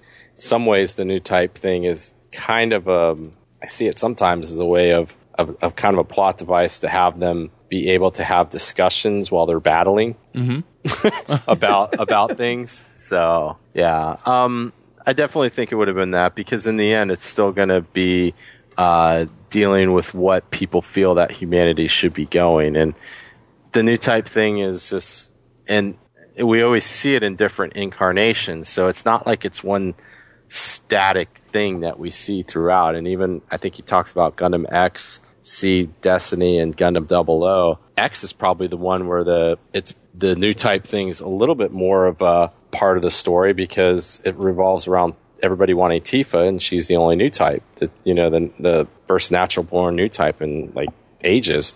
So maybe that could be a little bit differently if you may have to do it in a different way to with her. What made her special, because then we see stuff with the Frost brothers.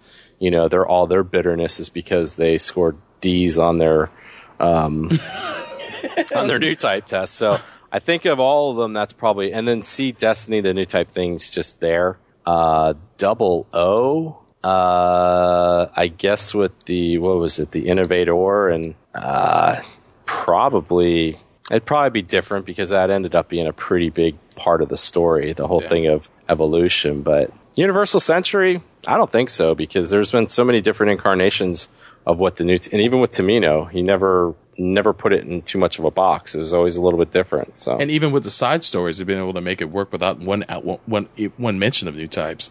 Maybe they mentioned them here and there in 8th MS team, but 8th MS team, definitely no new type involvement there.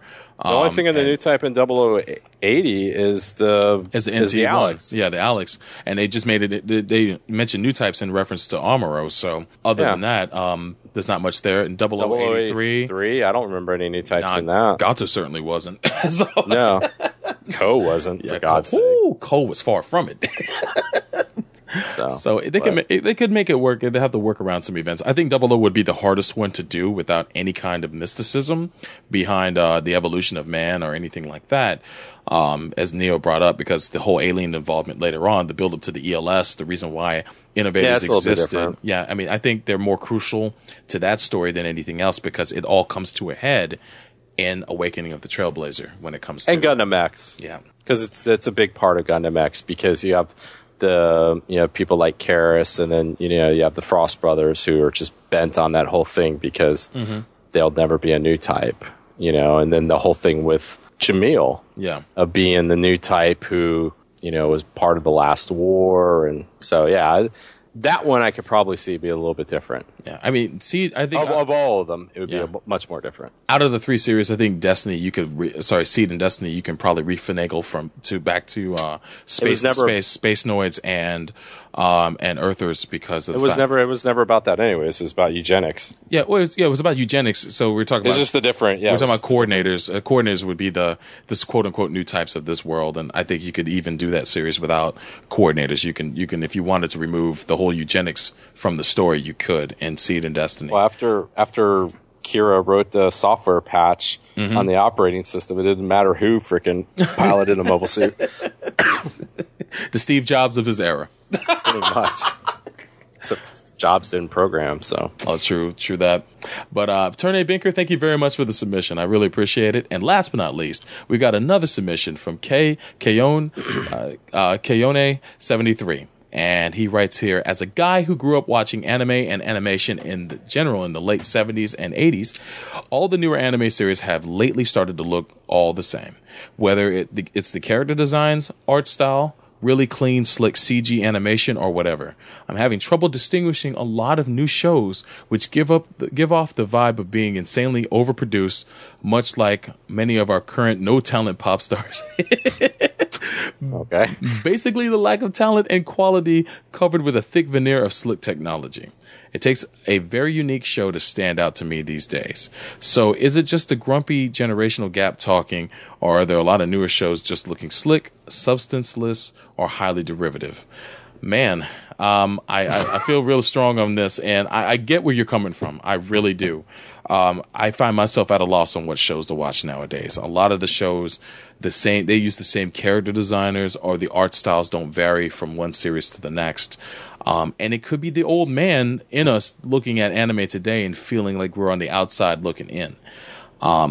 I can't find a lot to relate to because neither of us are young men anymore. We came up in the 70s and 80s, as you mentioned, and we watched the shows, and the young protagonist, we just don't get his struggle anymore. We actually have more in common with the adults in the shows than we do the leads nowadays. So we're on the different side of the story. When it comes to the visuals, I like the slick new visuals, but the character designs are what gets me. I as I mentioned in a previous episode, when it comes to moe-fying the women in the show or making everybody have the same looking face, that kills me. I can't stand that when people don't have the ability to put variety in their designs. Draw a different face. Yeah, or put variety in their designs. When you go back and you look, I think a lot of it is they just can't draw a different face. I think that's probably it. That might be the actual stone cold truth. When I go back and look at Mobile Suit Gundam, for instance, and I see that there's people of all shapes and sizes, the fact that you will not see another Ryu Jose in most series anymore. a big dude who could pilot a mech or plane and be a man of action, or you won't see like the odd looking guys that you would normally see in a what's the artist Leiji Matsumoto. He's too ugly to fly. Yeah, exactly. But he's scoring high on. He's the highest scorer we've ever seen. Doesn't matter. We need pretty pilots. Get him a broom and a mop. He's straight janitor status. Get him out of here. He looks more like a mechanic. Yeah, to me, you're onto something there. It is kind of the order of the day to have a very pretty looking series because they want to grab people. They want to grab people based on today's taste to watch series, and what better way than to have a bunch of really attractive characters that are going to be eye catching and people can start to ship and fan wang all over. So there's a lot to do with that. There was no internet back in the 70s and 80s, so people just accepted what they had. They pretty much had a community that was based on fan magazines, and they would just, enjoy the shows that they would have on their own, and then meet up with people to talk about it afterwards, instead of dissing a show as it's in development. But Neil, what are your thoughts on this? I think you guys are just two bitter old bastards. Well, F you. Actually, to be honest with you, I remember when I was at Anime Expo and some of the lines and stuff, talking to some people. Yeah. This isn't always a generational thing. Mm-hmm. There's a lot of younger people that kind of feel the same way.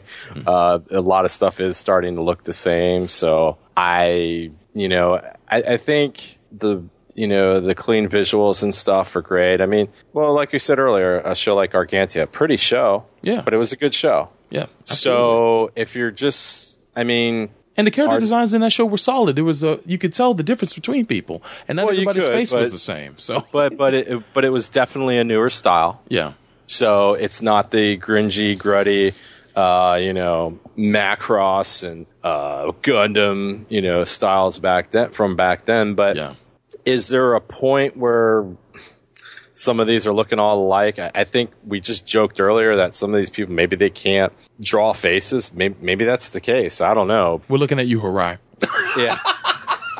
Pretty much. I think in today's environment, my God, you have an easier way to see if these shows are any good. So much more ease to test out a show. Maybe on the Methods channel, where you don't have to be too invested in all that. So you're able to look at it. Okay, it doesn't look what you normally like, but there's plenty of free or cheap alternatives to check out shows. And maybe I'm a little spoiled. I don't know. Right, but the thing is, I can't just say just because these things have slick animation and stuff like that doesn't mean they're not a quality show. I mean, one that comes to mind is Attack on Titan. Yeah. Slick looking show, but it's, a very good show. A lot of people love that show, and it's, people of all ages. So it's just going to be trial and error. Is there a lot of stuff that's coming out that's kind of formulaic? Yeah, but I'm sure if you look back in the 70s and 80s, there was a lot of crap that was formulaic too, that back then people were saying probably the same thing. So, but yeah, just check it out. I mean, don't be open. Yeah. I'll end with this. I stopped really watching anime, face value, in the mid 2000s. I used to be every season I'd have a list of shows I'd check out and a ton of shows I'd watch, and eventually that list would just dwindle down further and further and further until there's just a handful of shows that visually grabbed me, and I would go into them. Some of them would be good, some of them would be bad. So sometimes I got fooled off of the visual just to find out that it was just as typical or run of the mill as any other series I was checking out. I had assumed was garbage when it really wasn't. So it's just taking the time to see what's out there that grabs you, and don't write off everything.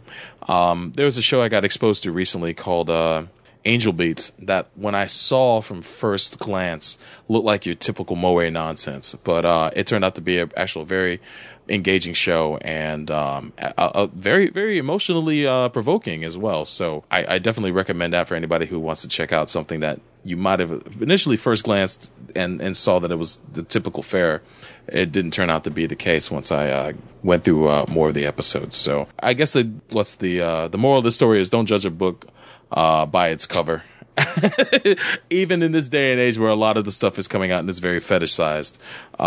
Check out the first couple episodes. If it's not your deal, then feel free to pass up on it. But thank you very much for the question. And I'm sure if you like the stuff from the 70s and 80s, I'm sure there's plenty of things that you hadn't seen. You know what? That's very true. And with a lot of places, especially like Right Stuff and all that, with some of the stuff they're bringing out, if that's the type of stuff that you want, from that era, then definitely check them out like that, because unless you've seen it all, I mean, there's tons of stuff from back in those eras, and it seems like a lot of that stuff now it's finally seeing the light of day. Yeah. So I forget the name of the company. There's a company that Discotech. Discotech does it too. But Right Stuff's got a lot of that stuff too. But Discotech is and they Right specialize Stuff's got in a lot of newer stuff too. So you might want to. That is a little bit more off base. Yeah. So, but is pretty good. So, the reason why I bring up Discotek is they've been licensing a lot of the older stuff. So if you want to check out like a lot of older releases that have been coming out, they're definitely some people to look up and visit their website and check out what they have. Kind of sound like Soulbro with music, right? Didn't hip hop die in 1999 or something? Not even 99. It died a little bit before that. But I try not to be closed-minded, man. And that's the big thing with me. I really try not to be closed-minded. But when it comes to music, I'm a different bag of. I'm different altogether. Anime, I'm willing to give shows a shot. I will, and with TV shows, I'm willing to do that too. Hell, I sat through the first 2 Twilight films against my own better judgment, but I sat through them because if I was going to hate on something, well, if you're able to sit through that shit, then you should be completely open-minded. I should be. I wouldn't even watch that crap. I wanted to slit my wrists after watching those first 2 movies, but if I'm able Worst I did was watch the first Hunger Games. And that was pretty damn I like that. In comparison to Twilight, Hunger Games is perfectly fine to me, dude. I have no basis when it comes to Twilight. Well, I just sat there watching Hunger Games and like, I should just go watch Battle Royale. First one, not that crappy second one. But yeah. Yeah, like I said, I want to be open-minded when I approach the old bastards, anime. You're in a world now where you have all this stuff that you could check out and could be cool, and I just want to watch what's from the 70s and 80s. We tend to gravitate towards the things that we know. And when it comes to anime from the 70s and 80s, I do feel more at home with that stuff than I do. I like watching. I like watching crap though that I've never seen before. You gotta be adventurous. Yeah, I just don't want to write off things that are coming out now because then the whole scene dries up and then we get nothing. So we have to kind of look for the good stuff out there, support that, and hopefully more of that stuff will get made. What are you talking about? The scene's not. It isn't dried up. Believe me, there's plenty of people watching all these new shows on Crunchyroll. So you two grumpy old bastards. No, I'm just saying that people have the same mindset that we do. Then nothing will get a shot, and then next thing you know, the scene will dry up, and not because of scenes are drying up. Believe me, there's plenty of screaming people for all these damn shows, and you just gotta. I think sometimes we identify fan reaction to if we like a show or not too, and that you can be guilty of that. But let's check it out, man. The Methods Network allows you to binge watch, right? like you do on Netflix. Oh Jesus! I'm not an advocate for the Methods Network, but it is there if you want to. Not Dolo, get on your ass. Oh, I know. Shout outs to Dolo. By the way, it's either K-Yone73 or K173. Forgive me for saying it wrong, either way. But thank you very much for your submission. It was a great question. I really appreciate it. And I'm with you on that. The current no talent pop stars, most of them are. Hopefully we'll see another age of better music. But anyway, that is it for the mailbag for this episode of Gundam at MAHQ. But before we close out, Neo, any thoughts you wanted to bring up before we get out of here? Nope. Oh shit. Well, if that is it, when you guys have time, please check out these websites. Head on over to where the magic happens, mahq.net. Visit there for reviews of many mecha-related animes and manga series. Also join the conversation at MAHQ's official forums at mechatalk.net, where you can find forums for this show and other MAHQ and Shinjuku Station podcasts. There you can comment on the thread for this episode or others, and submit questions for future podcasts. If you're looking for previous episodes of Gundam at MAHQ, look no further than Gundam.net, where you can also find information on all of our previous episodes. Also find us on iTunes by using the keyword Gundam, and make sure to subscribe and leave us a review. After listening to our show, your next stop should be Chaos Theater, MAHQ's podcast that focuses on other facets of nerddom outside of mecha. Hosted by the webmaster of MAHQ, Gundam's own Chris Guanche, and the pedal bear of the South, Tomopop's own Pedro Cortez. You can tune into the show at chaostheater.blogspot.com and on iTunes by searching for Chaos Theater. Don't forget that we're also on YouTube, where you can not only find our previous episodes, but extra content as well. Subscribe to these channels when you have time. youtube.com/GundamMAHQ, youtube.com/Chaos Theater MAHQ, youtube.com/FightersReady. YouTube.com/Shin Station Fight Tube, and YouTube.com/Shinjuku Station. Last but not least, make a beeline to Shinjuku Station's home for live streaming. That's tinyurl.com/Shin Station. Every week we stream live with anime commentaries like Shoji Ramaro's Anime Movie Night, and live podcasts like our new show, Barbecue Night. Don't sleep. Head on over to tinyurl.com/Shin Station and follow us to keep up with all our future live streams, as well as archives of our most recent sessions. And that is it for episode 151 of Gundam at MAHQ. We'll see you guys next time.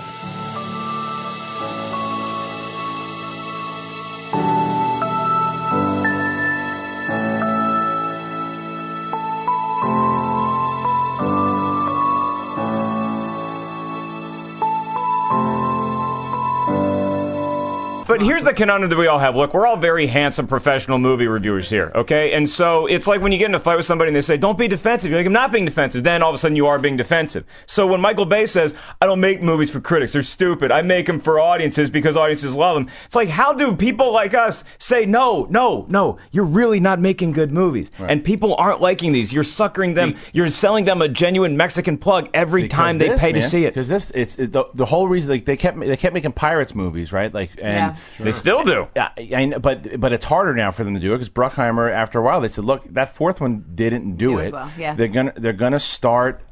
There's only so long you can sustain, but these movies are what I want to happen. I think because if you look in there, you look at those special effects, like you said. There is some cool stuff going on. Mm-hmm. The Autobots and the Decepticons can be really cool. You got to get rid of the writers that they're using, and you have to. Michael Bay's got to step down. He's got to step down and give it to somebody else. Like I forget when the question was asked, but Matthew Vaughn I thought would be really good directing. Anybody, Blomkamp. I don't want JJ because he's working on another project that I want him to focus on. But there's so many good directors that you could use. I don't want to waste any good directors. But what you don't think there's no chance? It's done. Really? I would say Pirates of the Caribbean Transformers. Just like combine those two, make Johnny Jack Depp Sparrow on the Dinobot. They already got John Goodman. I won't shut up. I'm a cigar chopper.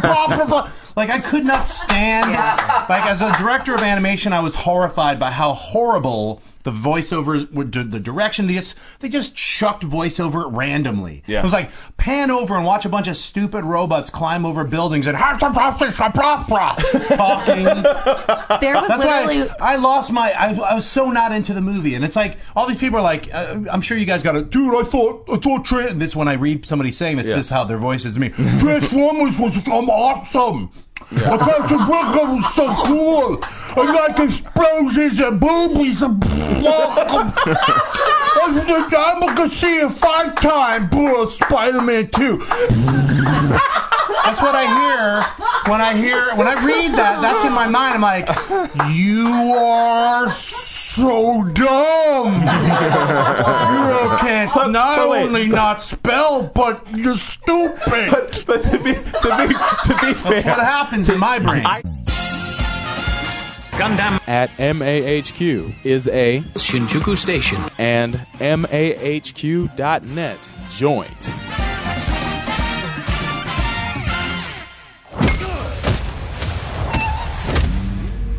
I lost everything. That dog was a gift from my dying wife. It's not what you did, son. It's who you did it to. October 24th. I'm not afraid of John Wick.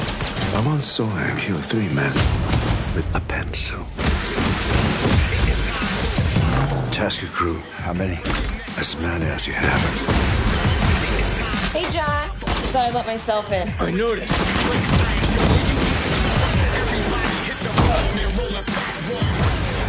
People keep asking if I'm back. Yeah, I'm thinking I'm back.